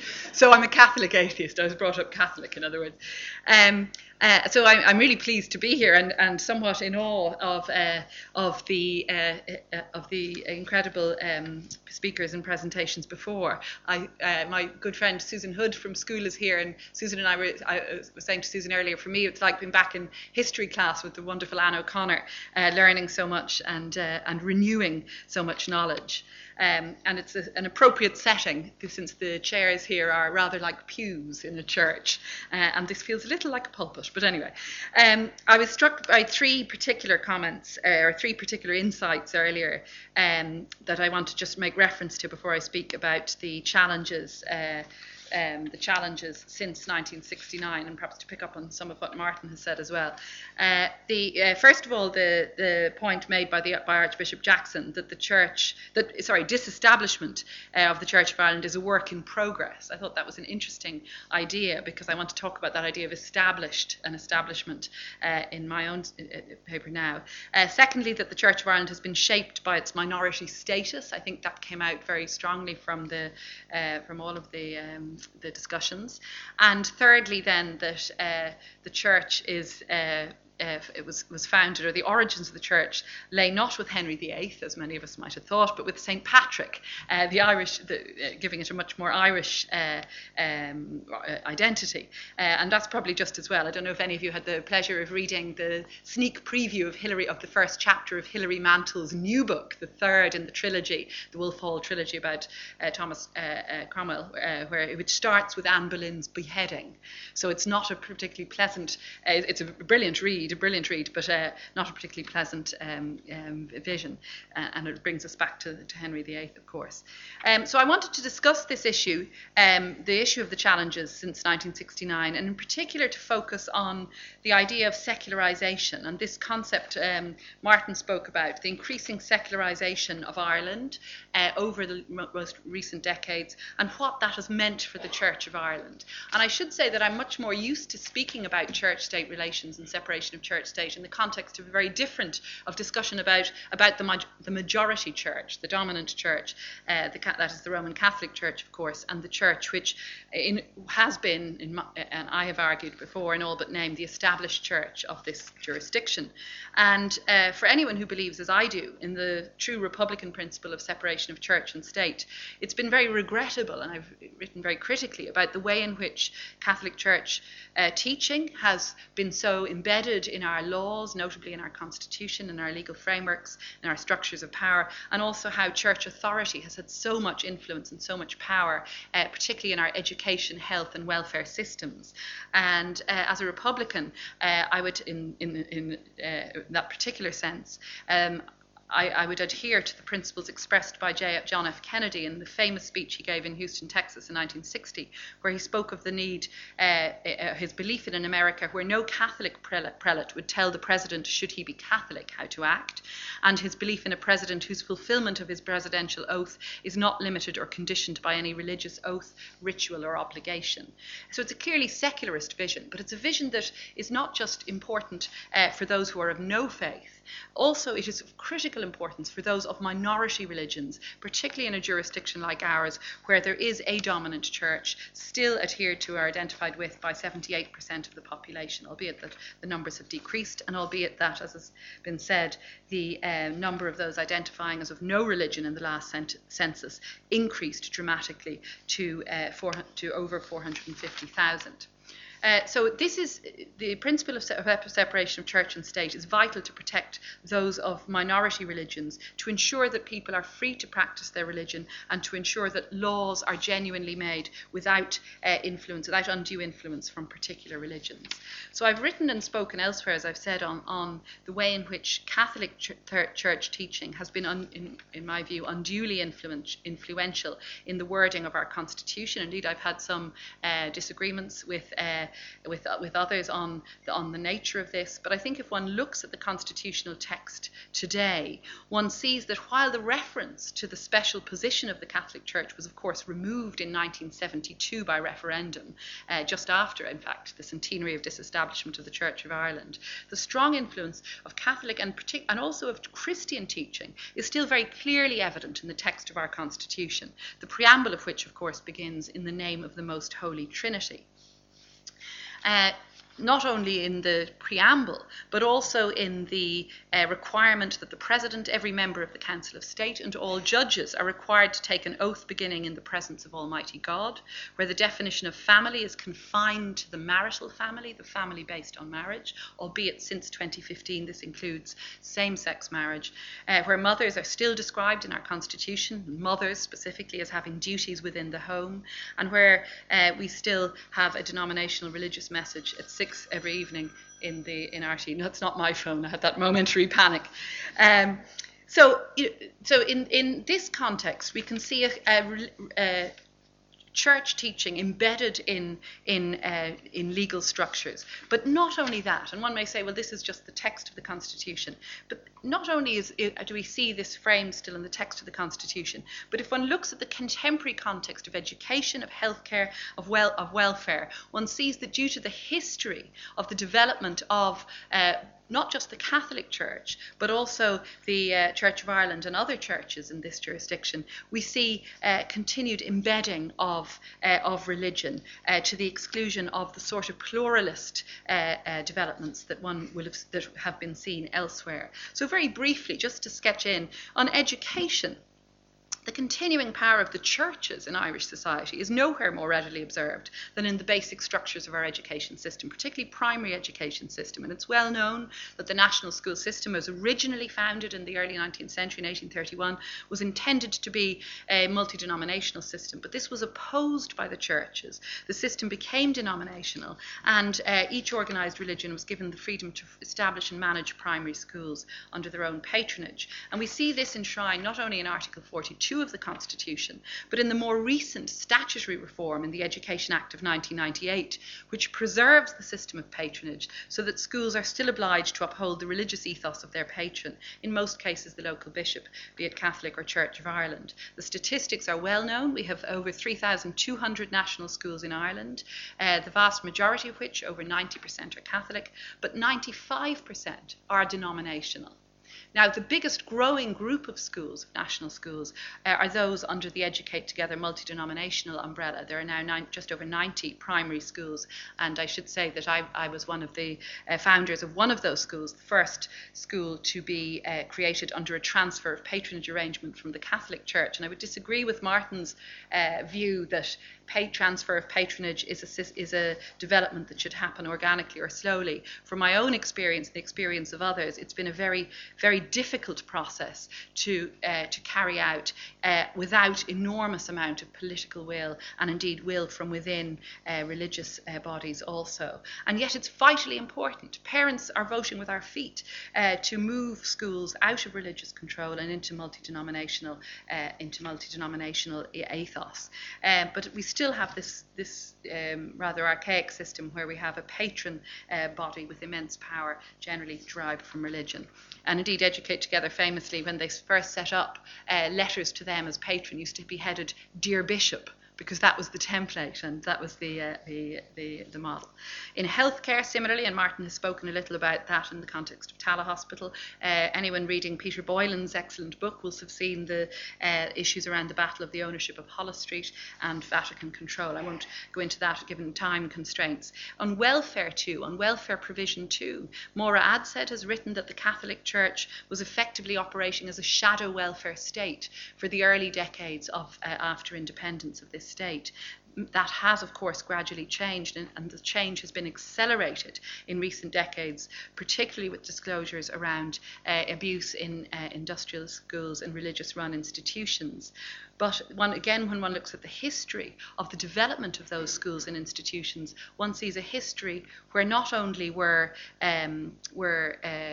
Catholic authorities running schools and operating institutions where the state should have stepped in, but so too were the Protestant churches. In 1898, for example, there were 71 reform and industrial schools in Ireland, 17 for Catholic boys, 44 for Catholic girls, 4 for Protestant boys and 5 for Protestant girls. There was one mixed industrial school, but it was mixed gender, not mixed religion. And anyone who has a look at the history, and there's some excellent work been done on this by, among others, Owen O'Sullivan in Trinity, some excellent work on the history of the development of the industrial and reform school system in Ireland. One sees again religious control embedded in this history. So I think just to conclude, because I'm conscious of time, just to say that we've seen in the history of the development of the Irish state, notably in the development of our healthcare, our education, our welfare institutions, we've seen continued and ongoing control by, particularly by the dominant church, but often also supported by minority churches, which too seek to embed their own control. And I'm just struck again, returning to that point of the identity of the Church of Ireland as having been shaped by its place as a minority religion. One can understand that in the context of minority religions, the need to defend a position, the need to assert oneself, and in the context of a Church of Ireland tradition that has traditionally in this jurisdiction been seen as more liberal in terms of ordination of women, in terms of course, married clergy, and in terms of positions on, for example, LGBT rights and women's rights. But I do agree with Martin. I think in recent years, particularly as we've seen a dramatic acceleration in liberalisation and secularisation of public opinion here, we've seen that public opinion has outstripped not only Catholic Church teaching, but also Church of Ireland teaching. And the Church of Ireland position as expressed in 2018 in the run-up to the referendum on the repeal of the Eighth Amendment was notably much more conservative than the position adopted by the people, and indeed the position we adopted ultimately in the legislation on abortion. So that is just one example, I think, of where we have seen a dramatic outpacing in terms of social change and public opinion. And I think that one would conclude by saying that we need to move beyond a position where churches, be it a dominant church or indeed dominant church and some minority churches, continue to have such a strong role in the governance of institutions that should be state-run. We need to move to a genuinely secularist and pluralist vision of a republic. I think there's been some positive signs towards that. The Taoiseach last year, the current Taoiseach still, convened a meeting of all faith groups, including the humanists, as a sort of forum. I think that's a good model to ensure that there's dialogue, but not undue influence. The simple Swedish phrase sums it up: in school you teach, in church you preach, and you shouldn't confuse the two.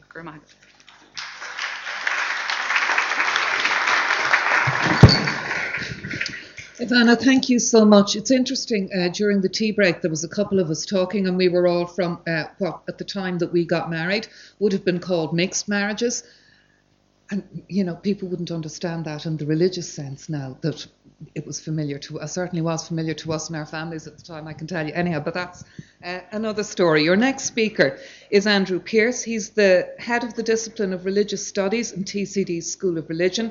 He's an assistant professor in ecumenics and a former head of the Irish School of Ecumenics. He has lectured in church history and theology at the Church of Ireland Theological Council, College in the late 90s. He's been a member of the House of Bishops Advisory Commission on Doctrine.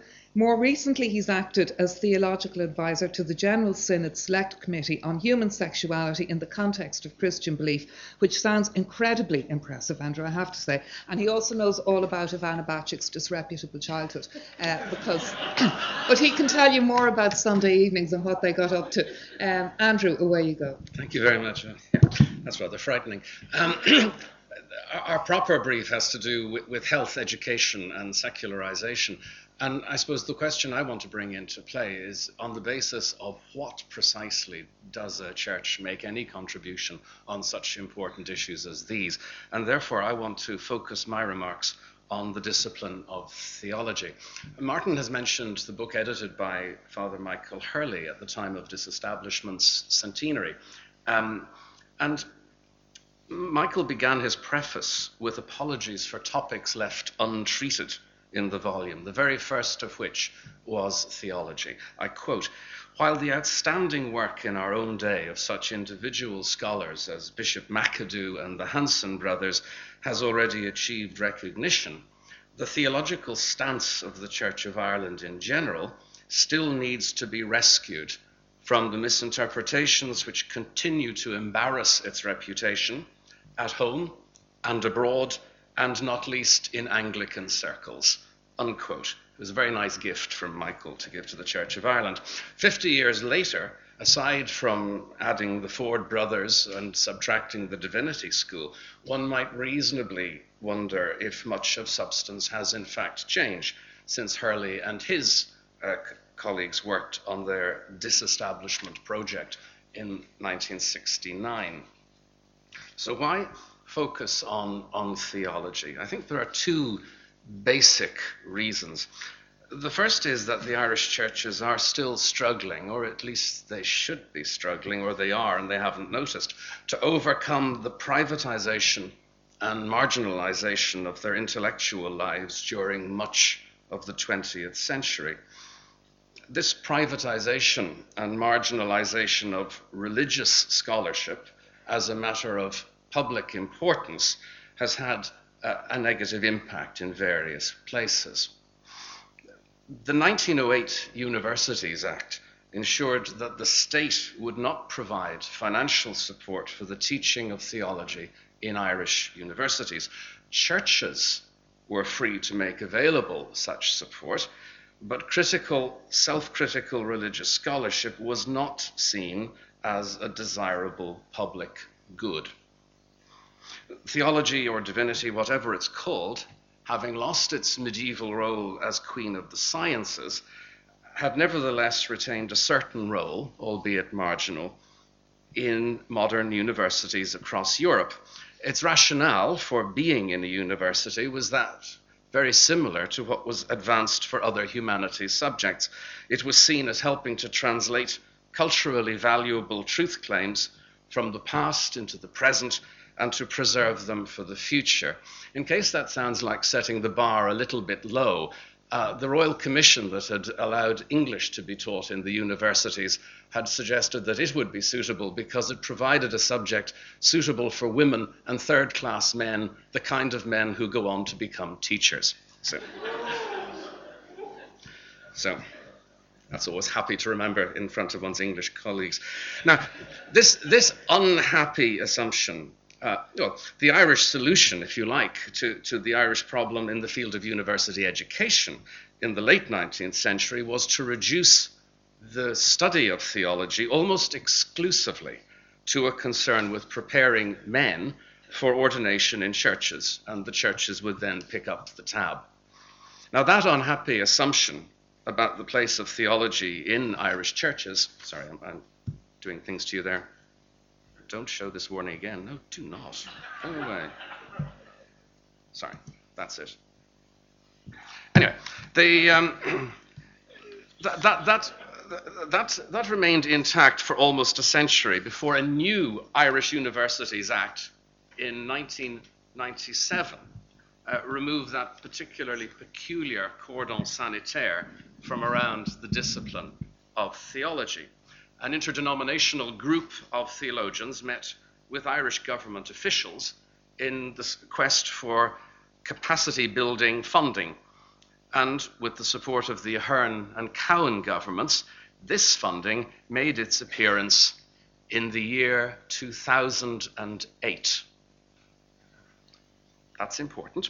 Recent studies by the Pew Institute suggest that the public role of religion, aside from in the United States of America, thank God, and France, will increase significantly in the coming decades, with hyphenated interreligious identities likely to proliferate. Given the grace and ease with which our species tends to negotiate social, cultural, and religious otherness, the need for critical, self-critical scholarship to resource such developments in religious identity is becoming a pressing social need and public good. Few things, said Professor Maurice Wiles, are as dangerous as uncritical religion. And it was that very point that the state was in the process of acknowledging when we all ran out of money. Now, that is the first reason to be concerned, I think, with theology. It has a broader public resonance, addressed very often in a university context, as well as a church-specific relevance. It's not, of course, the answer to everything, but it can help to sustain creatively the liminality and the friction between faith and reason, church and university, theory and practice, religious engagement, and academic reflection. Our Irish churches have tended to be rather brilliant on organization and structure and discipline, and possibly less grippingly attached to the realm of ideas. We're very good at organizing. If something can't get out of the way, we will set up a committee and work on it. Now, the second reason is that without some kind of justification, by way of some kind of public theology, it is hard to know what business the churches actually have in the public square. And this is coming to some of the issues raised by Ivana. Part of the imaginary of establishment is the public presence and privilege of certain religions. And no matter how disestablished we are supposed to be, we're supposed to have 150 years under our belt, we remain creatures of habit, and sometimes our pious habits require a prophetic knee in the solar plexus. At the start of his theology of church, the Reformed theologian Jürgen Moltmann notes the dangers of what he sees as an uncritically or passively received understanding of church. He says, if theology were to lose its freedom to criticize, it would turn into the ideology of the church in its existing form. That's quite a brilliant remark, and it's what the Anglican Communion globally has decided to do by deciding that it is the way it's organized. But that's another story. Now, either we have a theology that explains credibly and coherently who we think we are and why, and one that is able to show how our account of ourselves sustains a common life, or we acknowledge that we are simply gathered together because of elective affinities or a shared genetic condition in order to do our funny little things in our funny little ways. To be theological and critical is not necessarily to restrict ourselves to doctrinal matters. Anglican theologians tend to assume that church ministry and sacraments exhausts the doctrinal palette. But one of the significant gaps in Irish theology to date has been its comparative lack of contextual theology, and that point was highlighted in the circumstances surrounding the recent ending of undergraduate studies in theology in QUB. The importance of that issue is borne out by the famous study, The Social Sources of Denominationalism by H. Richard Niebuhr, published, because there is nothing new under the sun, back in 1929. Looking at denominational life in the contemporary United States, Niebuhr noted that all the denominations accounted for themselves in suspiciously denominational and doctrinal terms. Catholics referenced the Pope, Presbyterians mentioned covenant and election, Methodists spoke of grace. But there were large and very social elephants in the room, namely ethnicity and class, which no one seemed at all eager to claim under the banner of doctrinal identity. Niebuhr's work gave us the expression non-doctrinal factors to refer to aspects of religious identity that, although not explicitly doctrinal, were nevertheless theologically potent. Denominationalism, as Niebuhr saw matters, was not a successful way of recognizing internal Christian pluralism. It was, in fact, a matter of social self-interest in denial. And not surprisingly, he calls denominationalism the moral failure of Christianity. So any worthwhile Irish contextual theology needs to attend closely to how non-doctrinal factors, which is an interpenetrating mesh of ethnicity, class, culture, nationality, gender, and much else besides, how these things regularly pretend to doctrinal status. And they can bite. In her illuminating account of ecumenical relations in Northern Ireland, Maria Power surveyed a shift that she detected, according to her book's title, from ecumenism to community relations. Part of her argument is that the churches were theologically ill-prepared for the ecumenical revolution of the 1960s. Serious ecumenical engagement on the part of the Catholic Church coincided with the rise of the civil rights movement. Issues that had been unquestioned and identity-defining were now seen as a suitable subject for dialogue with those others against whom our identity had been defined. The effect was that mutual ecumenical encounters over supposedly doctrinal matters proved capable of bringing non-doctrinal inter-community boundary markers to white heat with dangerous consequences.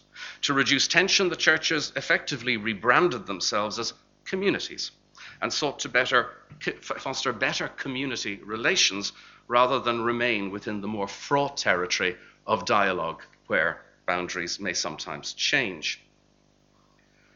Is community a satisfactory synonym for church? Probably, and importantly, not. Moreover, in the context of a divided society, to apply the term community to different smaller groupings eclipses the wider community to which these communities belong, the community which is precisely most in need of affirmation.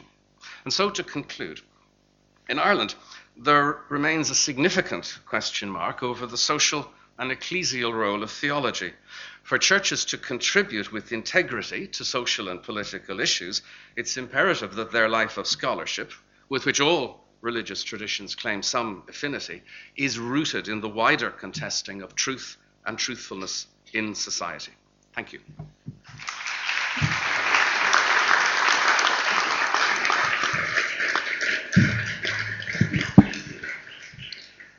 Andrew, thank you so much for that. And if you wouldn't mind coming up and joining us here. Oh, grand, sorry. So, yes, we've heard a lot about education at different points from our different speakers, and we're going to hear more now from your next speaker, who's the Reverend Professor Áine Lawlor. She's the Director of the Church of Ireland Centre in the DCU Institute of Education, and before that, Professor Lodge was Principal of the Church of Ireland College of Education. Between 2012 and 2016, she played a key role in the complex tasks involved in the incorporation of the college into a university setting. And Áine is going to talk about the role being played by the Church of Ireland in the field of education, and also about her thoughts on the way forward. Áine, thank you very much. And can I just say a warm thank you to the people who invited me in here, and so many of you I've had the chance to speak to already this afternoon. It's a real pleasure to be here with you. I'm also very, very conscious I am the last person that you're going to have to listen to speaking for any length of time. So I thought, knowing I was on the last panel, let's put some visuals up, because if nothing else, they'll keep me awake. They may help to keep you awake over the next 10 minutes or so. But on top of which, after Martin frightened us by telling us about keeping clergy male to keep clergy sexless, I think they'll distract from me in case I fail in that regard. So I'm going to focus on education because all I know about health is from being a patient, so I think education will stick with that one.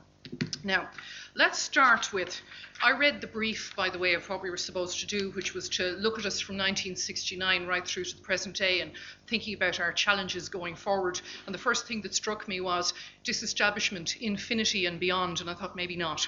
Let's think about where we were in 1969. We had an awful lot, and you can see it up there on the left-hand side of the picture, of very old, pretty, tiny little schools. Lots and lots of 1 and 2 teacher schools. 50 years on, we've moved on somewhat. We still have the highest proportion of small schools in every sector in the primary sector in Ireland. Nearly 80% of all Church of Ireland schools have 4 class teachers or less. So we have a lot of small schools. But we also have newer buildings that are more fit for purpose for the modern curriculum. But I want you to hold a number in your head. This is a challenge at this hour of the day. Just 5% of the entire primary sector is made up of not just Church of Ireland schools, but also the Presbyterian, the Methodist, and the Society of Friends schools. So keep that 5% in your head. The next thing we're going to think about, very, very briefly, is the post-primary schools. Way back in 1969, we had a good number of small, rather old, rather venerable boarding schools in the main, all of them fee-paying, and recent arrangements having been made to ensure that with the move towards a free scheme system, that the Church of Ireland and the other Protestants would not be disadvantaged. So the Protestant Block Grant was invented to ensure that Protestant children could continue to go to Protestant schools and be helped in the paying of fees, so they wouldn't be disadvantaged from not going into the free scheme. We've moved on a reasonable amount with the post-primary sector in the meantime. In the 1970s, we developed comprehensive schools, and through then into the last 10 years, when a good number of the fee-paying schools went into the free scheme system, and miracle of miracles, we even got a brand new Anglican second-level school out in Greystones. An extraordinary thing to happen in this day and age. Now, there was much talk earlier about the way in which people could live totally separate lives. Now, I think it was Marie made the point about how farming communities were always mixed. And I think that for all of us who come from rural areas, we're very well aware of farmers working together because people have to in rural areas. But even with that, it was possible to go to a Church of Ireland primary school, a Church of Ireland post-primary school, Protestant dances, join all sorts of nice Protestant clubs in your adulthood, and never really mix in a deep, deep way with, as they call them in Northern Ireland, the other side. Now, we have moved on very significantly from that, and Natemeray has been mentioned several times this afternoon. I think one of the biggest reasons for the breaking down of the walls of those separate spheres was the moving away from the norm of Natemeray. And I'll just digress briefly to give you a story about one of my students. I teach my little cohort every year about the ethos of Protestant schools, understanding Protestant community, and so on. And I always tell them, I put the words Natemeray on the board and say, does anybody know what that means? And invariably they look blank. One year, one of them said, is that in Latin? And I thought, how our education system has failed. But eventually, when I did explain to them, including telling them stories about the very negative impact Natemeray had and the very sad impact it had on many people's lives, one of them had this moment of revelation, and she said, that's why my granny hates my boyfriend. It's because he's a Catholic. So she had this insight of suddenly understanding how things had changed even within her own family.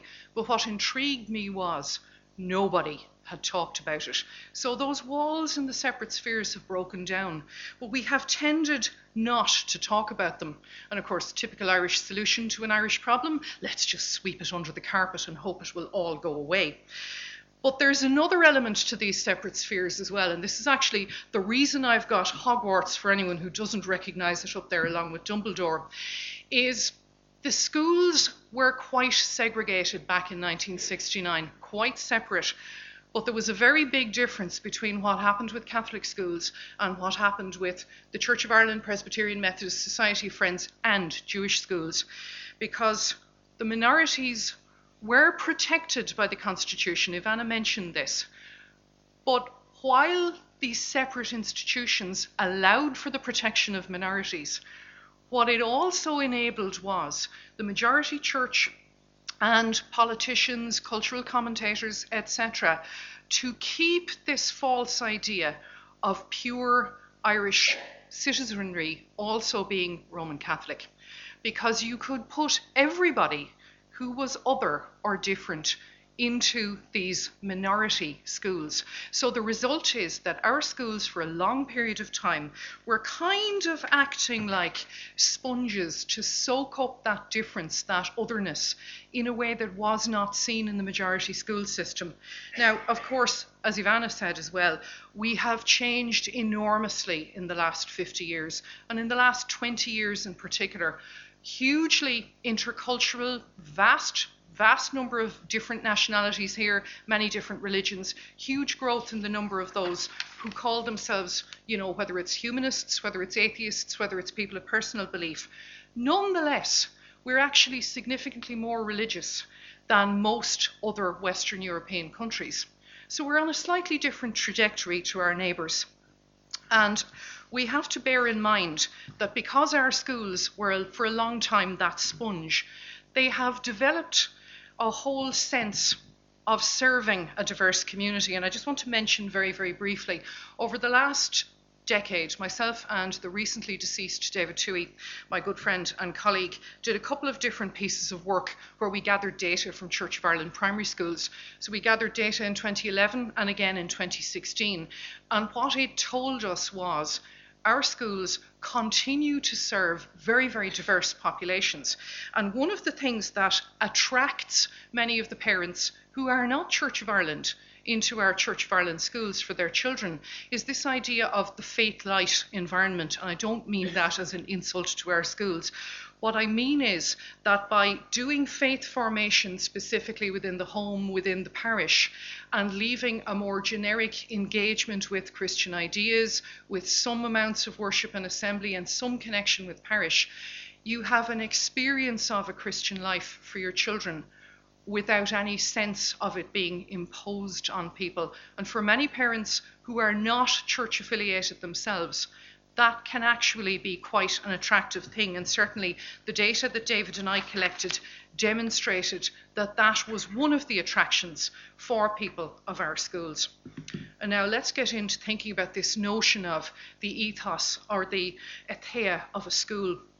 Now, I promise I'm not going to do a Boris Johnson on it and start quoting the Iliad, but that word ethea is an ancient Greek term, and it actually does come from the Iliad, but no Boris, no quoting. And it's all about this notion of there being a place that people can share, that is a place of comfort and a place of community, where people have things in common and shared beliefs, shared experiences, where they can learn character and ethics and values. So this is what happens within a school. But far be it from the idea that a church or a bishop who's a patron of a school sets this ethos in stone. We need to understand that the people who are in that community create that ethos day by day. So the ethos is a living thing. And if we think about our schools as being very welcoming of diversity over a very long period of time, then invariably at their best, the ethos that they have is one that reflects Anglican values, actually. It is one that, and I know Bishop Kenneth Kieran is here, so he will forgive me for quoting him, has that Anglican range of voices permitted and celebrated within it. But it's also a place where dissenting voices are allowed. That's normal, where flat democracy is a part of the culture.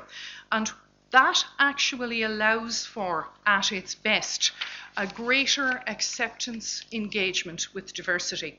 Now, I just want to think about the description of the work of this panel, because I was a little bit surprised to be told that we were to focus on illuminating the relative roles of church and state and how they relate to one another.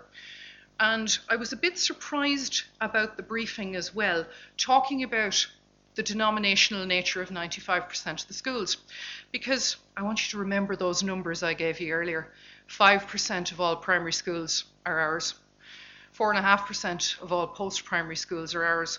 I'm not entirely sure how we can engage with the state around denominational and faith schooling. And I'm also not sure where the Muslims and the Jewish community fit in that, because they too have schools.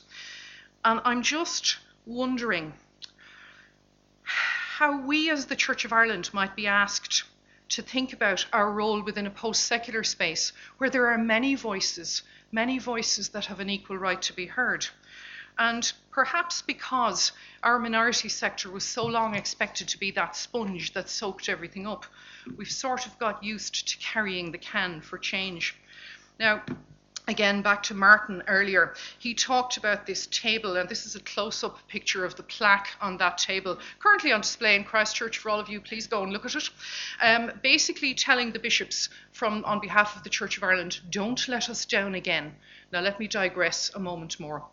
When I was a little girl, my father, a teacher, would get us up every morning to do what he called morning horrors, which were mental arithmetic and spelling. And his favourite thing in the world was to make us spell really long words. And his very favourite word, 28 letters long, was anti-disestablishmentarianism. And last Sunday, I said to my father, who I was visiting down in the country, and I said, "You'll never guess what, Joe. I finally found a use for that word, anti-disestablishmentarianism, because what I think this plaque represents at the time that it was put on that table was the very anti-disestablishment feeling that was embedded, understandably, within the Church of Ireland. But I wonder at times, have we completely let that go? I mean, why would there be an expectation put to this panel that we think about illuminating the relations between church and state? Because we were disestablished 150 years ago. As Ivana quite correctly said, there is another church that's much more in that established position now. And I think just to finish on this, we are a minority sector with a very distinct character to our schools. And part of that distinct character at its best is the welcoming of diversity and the range of voices and inclusion. Let us recognise that unique character. Let's encourage it to be its best. But let's not be, maybe not fooled, but let's not find ourselves pushed into the role of fixing the system. Because, blessedly, we are not the establishment. And I suggest we're actually something a whole lot better. We're a diverse, and I would have to say, interesting minority. We're small, but we're a very significant part of this society, and long may we continue to be so. Thank you all very much.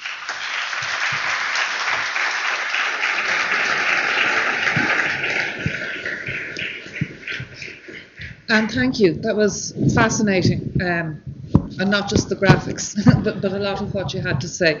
I'm conscious time is very short, so anyone who wants, we've got about 15 minutes left. Anyone who wants to ask a question of the panel, just get your hands in the air fairly fast. And yes, Trevor there. Can we get a microphone to Trevor? And also, sorry, I've forgotten.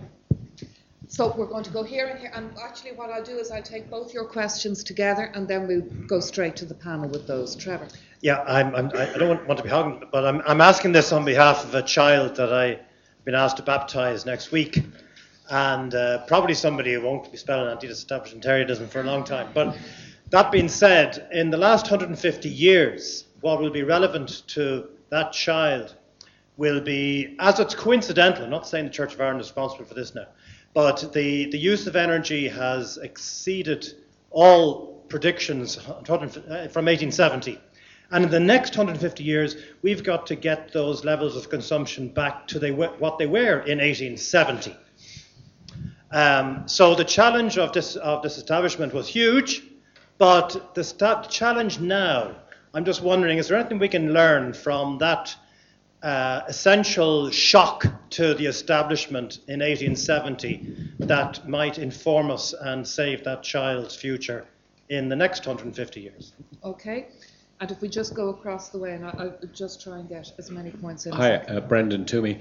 The Church of Ireland is an all-Ireland institution, and while the four speakers were fantastic and raised all sorts of issues, to borrow a phrase, our separated brethren didn't get mentioned too much, and I just wonder if the four panellists have some comment on the Church of Ireland, on their issues vis-a-vis the North.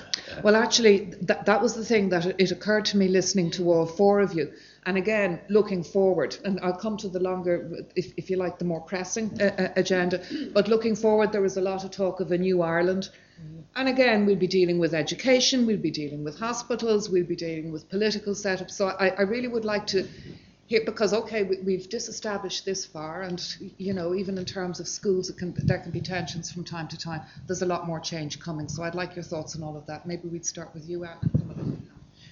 Well, can I just say briefly to Trevor, I think one of the things we learn from anything like disestablishment is sometimes you need top-down, tough action.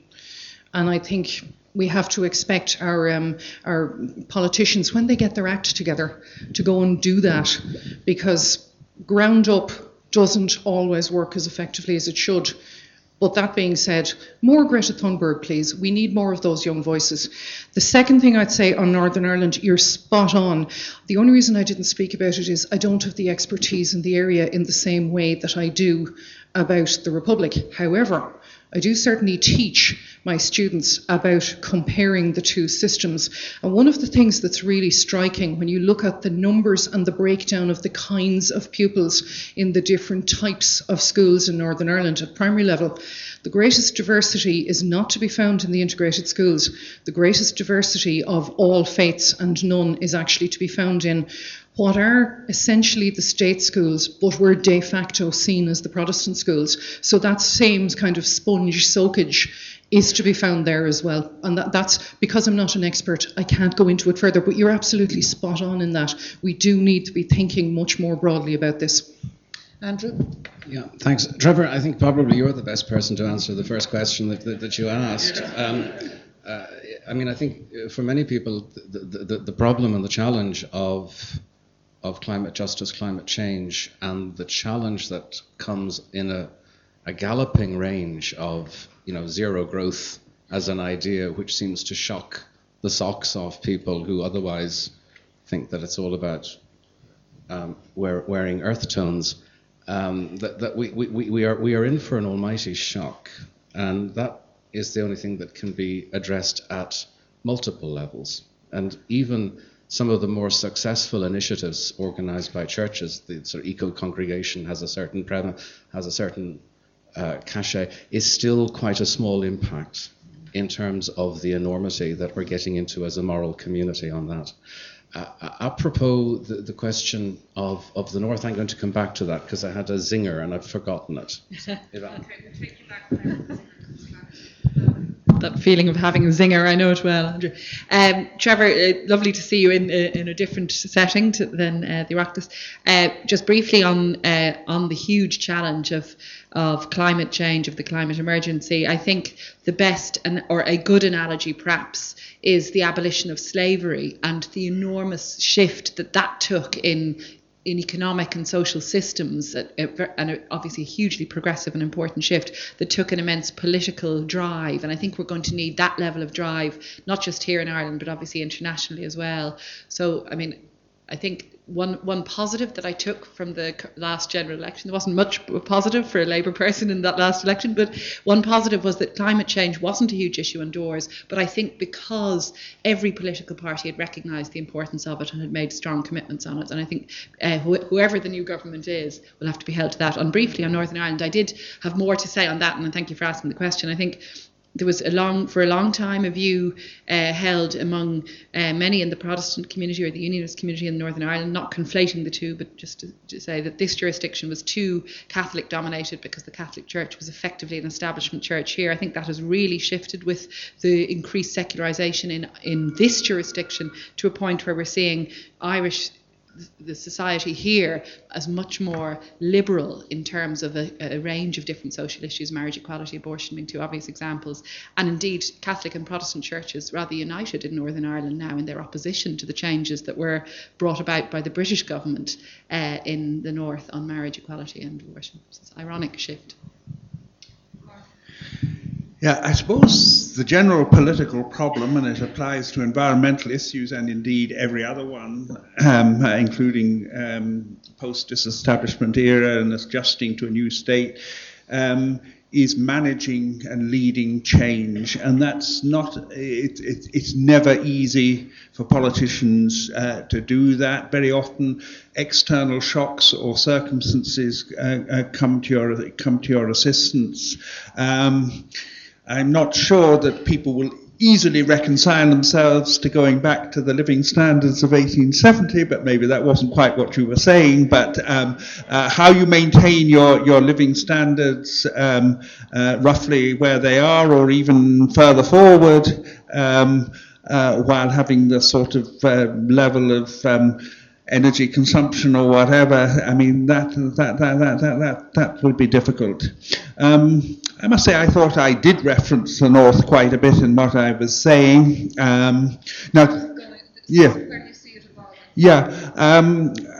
mean, the position of North and South has changed a lot in the last 40 years. I mean, 40 years ago,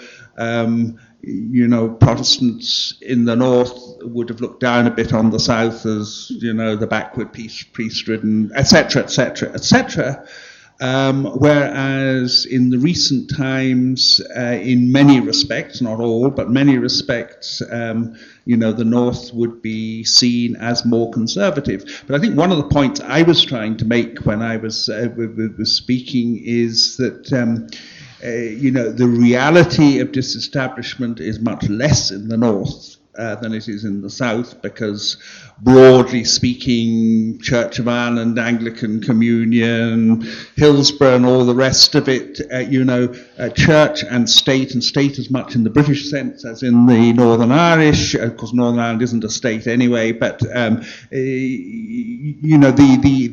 alignment which I suspect most Church of Ireland people are relatively comfortable with. And one of the fallacies we make here is when, say, talking about possible united Ireland, well, we might give you A, B, and C, things that they already have. So, I mean, that's no particular incentive to change. There's no incentive to change at all. I'll finish with one point, as I think there is a member of the Episcopal bench in this room that had some responsibility for it. There's a wonderful prayer in the 2004 Church of Ireland prayer book. It's part of the litany, which is God bless the European Union, and may it grow in unity and rectitude. And I remember mentioning it to the Archbishop's colleague in Armagh, and he just said to me, "I don't think that prayer is much used here."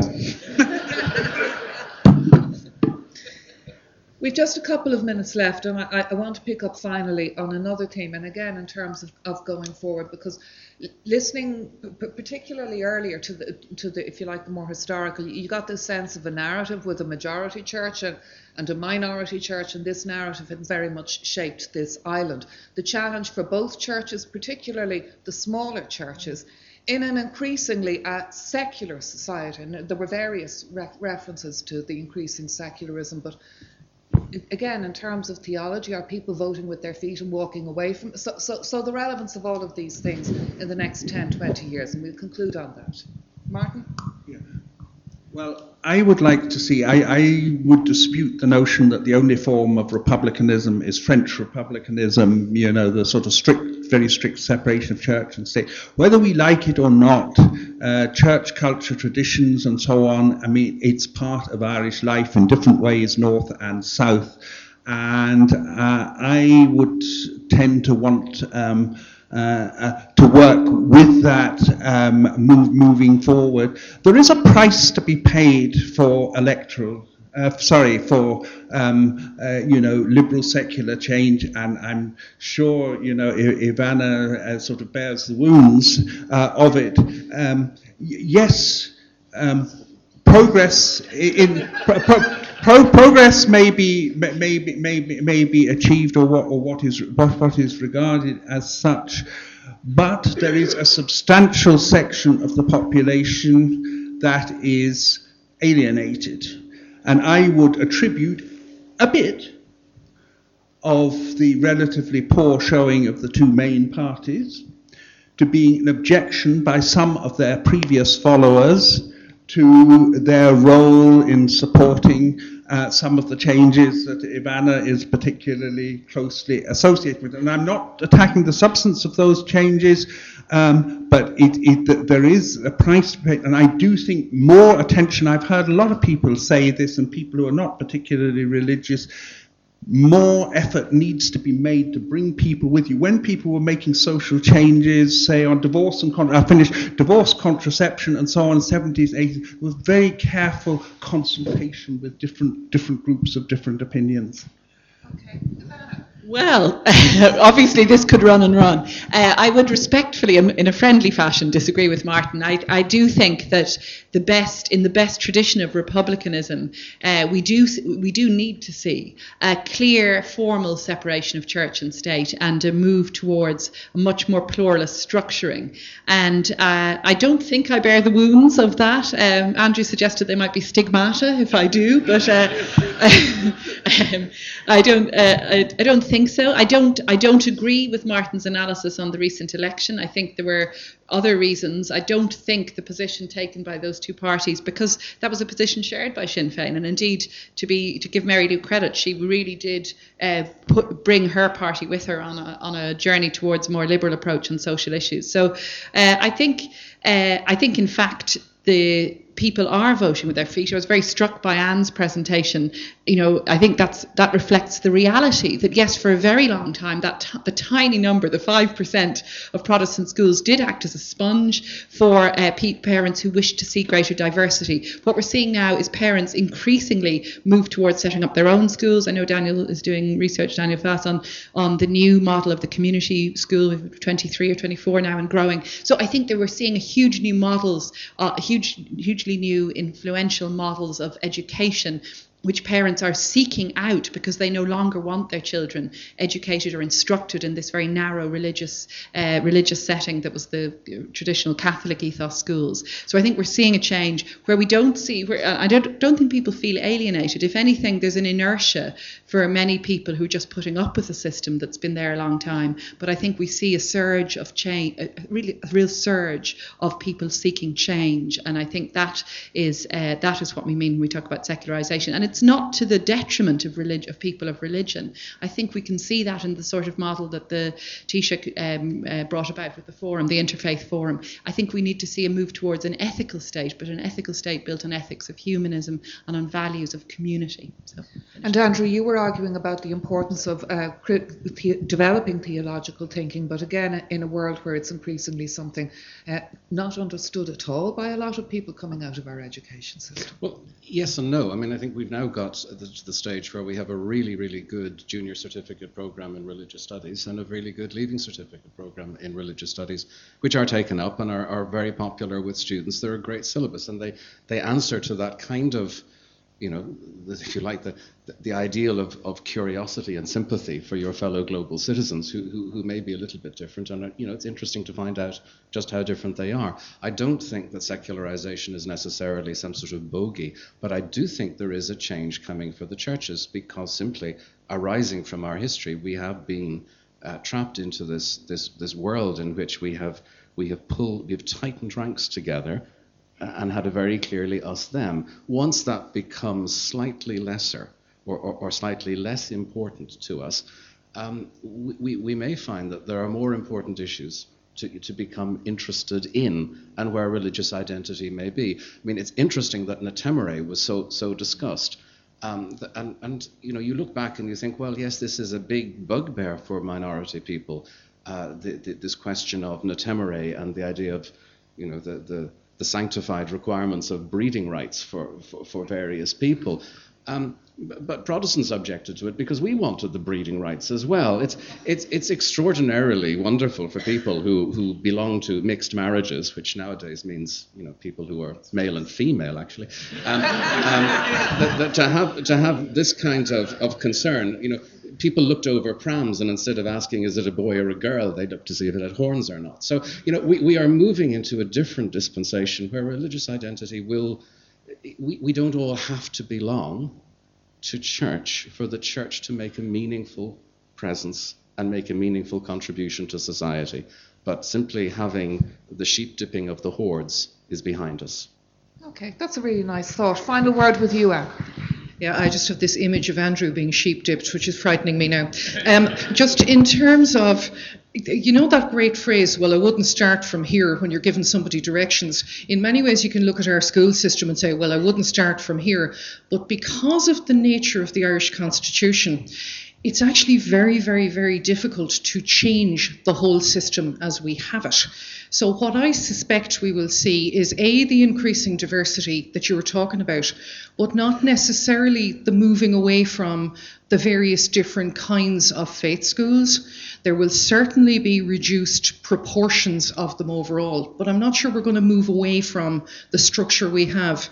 I've suggested this to my students. You either go out and convince everybody to vote in your direction in a referendum, which we know is notoriously difficult, or you go for the French Revolution model, and I asked them which one they wanted to go for. Oddly enough, they weren't in the mood for revolution on that particular day. But it is very difficult to change our structures, but that doesn't mean we shouldn't try. And can I say a final thing about Church of Ireland schools? I think they're a lot less challenged by secularism and post-secularism than the Roman Catholic schools are, because of the embedded nature of the way faith is supposed to underpin every aspect of Catholic schooling. It doesn't operate like that in Anglican schooling. Here in England or in Wales or elsewhere, it's a more fluid, open, flat democratic kind of system. So I think it's more flexible. Áine. Listen, that brings to an end really fantastic contributions from an amazing panel and a really good afternoon. Would you give them all a round of applause? Thank you.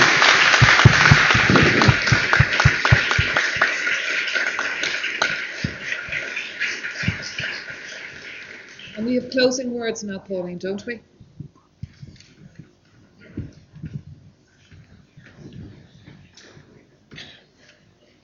Ladies and gentlemen, far be it from me to hold you back from a reception which is awaiting us in the front room.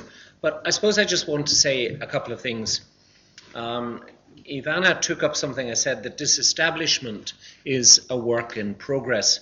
I actually meant that because I think part of what those of us who are involved in, and delighted to be involved in the life of the Church of Ireland, is actually that we're not uninvolved in the life of the society. And it's that coming together, and it's that meeting of minds in a critical and combative space that has been made possible in this ancient and magnificent Royal Irish Academy this afternoon, which has given us fresh hope. We began with 3 C's, one of which was concept, the other was consequences, and the other was challenges. I just want to take maybe 3 T's and then 3 more T's. First word I think I would have to use is trauma. That's actually to recognize, as it were, the impact of change sequentially on a community which is becoming smaller. That's not actually to argue for self-pity, but is actually the recognition of proportionality. The second T I would use is that of transformation, because I think without any form of self-congratulation, because self-pity and self-congratulation are siblings, without any form of self-congratulation, we have seen a capacity for transformation, not only within the Church of Ireland, but also through its contribution agency and also some of its magnificent and fascinating individuals. The third, I think, is a word which I'd like to use, tradition. We often think of tradition as being a dead weight or as dead wood, but I think tradition is about interpretation rather than simply about remembering or even worse, reminiscing. So those probably are 3 words that I would draw out from what I've heard. Trauma, transformation, and tradition. But let me just have 3 more. One is today and tomorrow, and the third is transition. Because I think part of what we have learnt very much from today is that need to keep transitioning and to keep engaging. So I'd like to thank everybody who has taken part. The chairs of the panels, the participants in those panels, those who have given slightly more formal lectures, once again the president of this academy, and I'd like to thank Andrew, who was very much in charge of the putting together of the group that made this possible, that is Andrew Power. But I want to thank 2 other people as well. That is Pauline from within this academy and Caoimhe from within Church House, because it's very much been Caoimhe's vision that we would actually enable the Church of Ireland of today to engage in the society of today. I think it was Andrew who probably mentioned a volume from 50 years ago. I'm not quite sure, nor would I dare ask what he makes of the volume that we produced last year, but I would nonetheless like to offer a copy of it to the President as a reflection on ourselves. Not our attempt simply to be a community, not a church, but actually a reflection on who we are and what has happened and how we try to respond to societal changes and fresh norms in the last 50 years. I hope there is a space somewhere in your filing system here and somewhere on a shelf for this. But thank you so much for having us, and I look forward to speaking to you. Thank you.